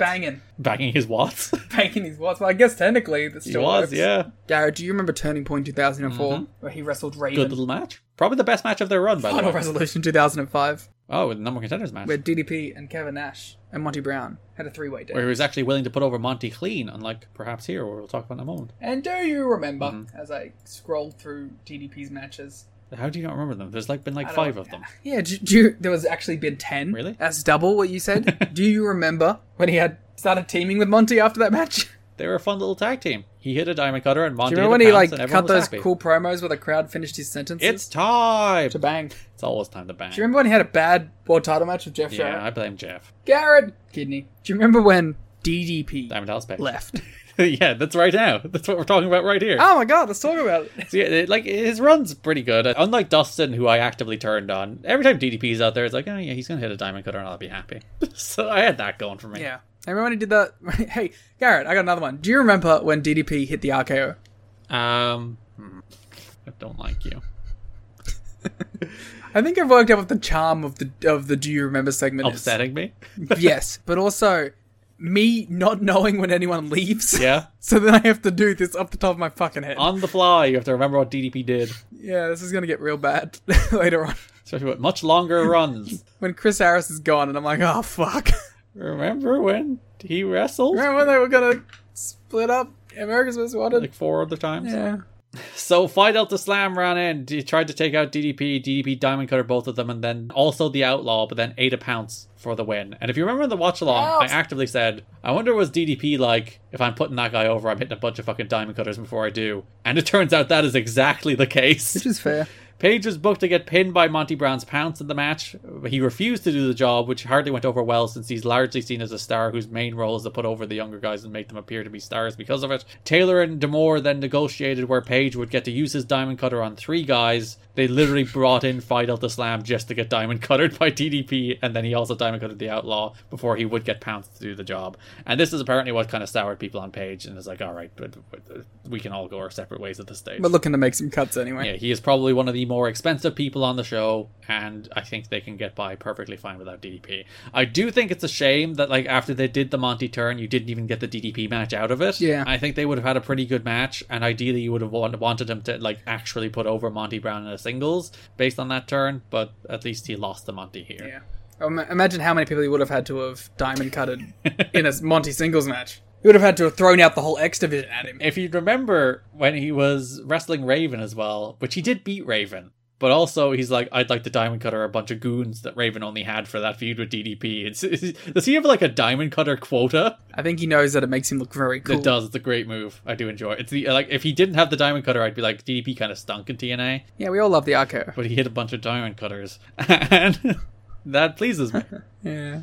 So the important point there was that BG James, while he missed this match to Team Ron Killings, he was in the gauntlet for the gold later. And they were like, oh, he got there on time for his gauntlet match. As you ask questions. I am asking questions. When did you do that in your AJ voice? I think it was more my Dixie voice. They're the same voice. But it's all the same. And then BG and the Outlaw did their little thing in the Gauntlet as well. That is your Trio K family drama for the month. And that is also Hard Justice 2005. We're done. Thank God. Is it only 3 impacts? Not a momentous show of TV, but that's one of those months that went down easy, and it's just interesting to watch the first pay-per-view of a new regime. Especially like the interesting thing of how they like navigate the stories that Dusty set up and how they start setting things up going forward, which I think there's some interesting things going to Slammiversary, which only has a 2-week build, by the way, because the FSN deal comes to an end, as we discussed, in the next couple of weeks. Where could they go? The internet for a while. Wow.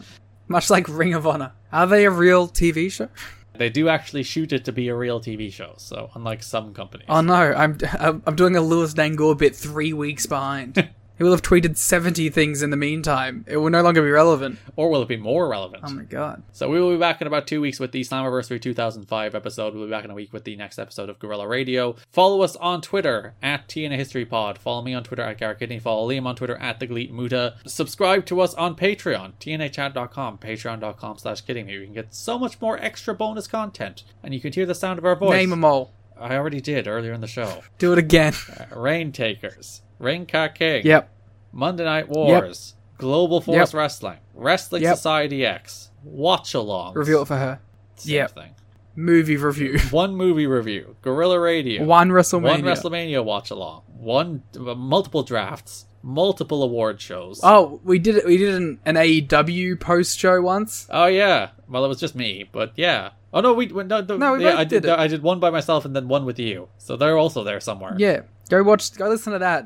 I think I called AEW the greatest company of all time. Yeah, I think both much higher in AEW. I still think it's the best company going. But it's also they had a moment there. Oh, I mean, listen. Having CM Punk's in-ring debut, Adam Cole's debut, and Danielson's debut on one show kind of leads to a sense of fucking accomplishment. Yeah, and you're like, they can really go places from here, and they kind of haven't. But that's fine. They're still doing perfectly well. It's really cool how we're talking about this the week after CM Punk returned to AEW. It will be funny how that works out. I'll edit it out anyway, because I won't edit this until closer to the day. I don't want you to edit it out. Leave it in. Anything we've ever been wrong about, I remove, obviously, because we've never been wrong, so I actually remove nothing. It's definitely going to be right, so I don't know what you're talking about. You can subscribe to us on YouTube at You've Got to Be Kidding Me. You can follow us on TikTok at TNA History. Thanks for listening, and bye-bye. Do the damn thing. Hi, I'm Case Lowe, co-host of the Open the Voice Gate podcast. The one question I'm constantly asked when it comes to Dragon Gate is, how do I get into the promotion? Well, stop asking and start listening to the Open the Voice Gate podcast, released every Wednesday on the Voices of Wrestling Podcasting Network. For exclusive news and show reviews, look no further than the leader in Dragon Gate coverage, Open the Voice Gate.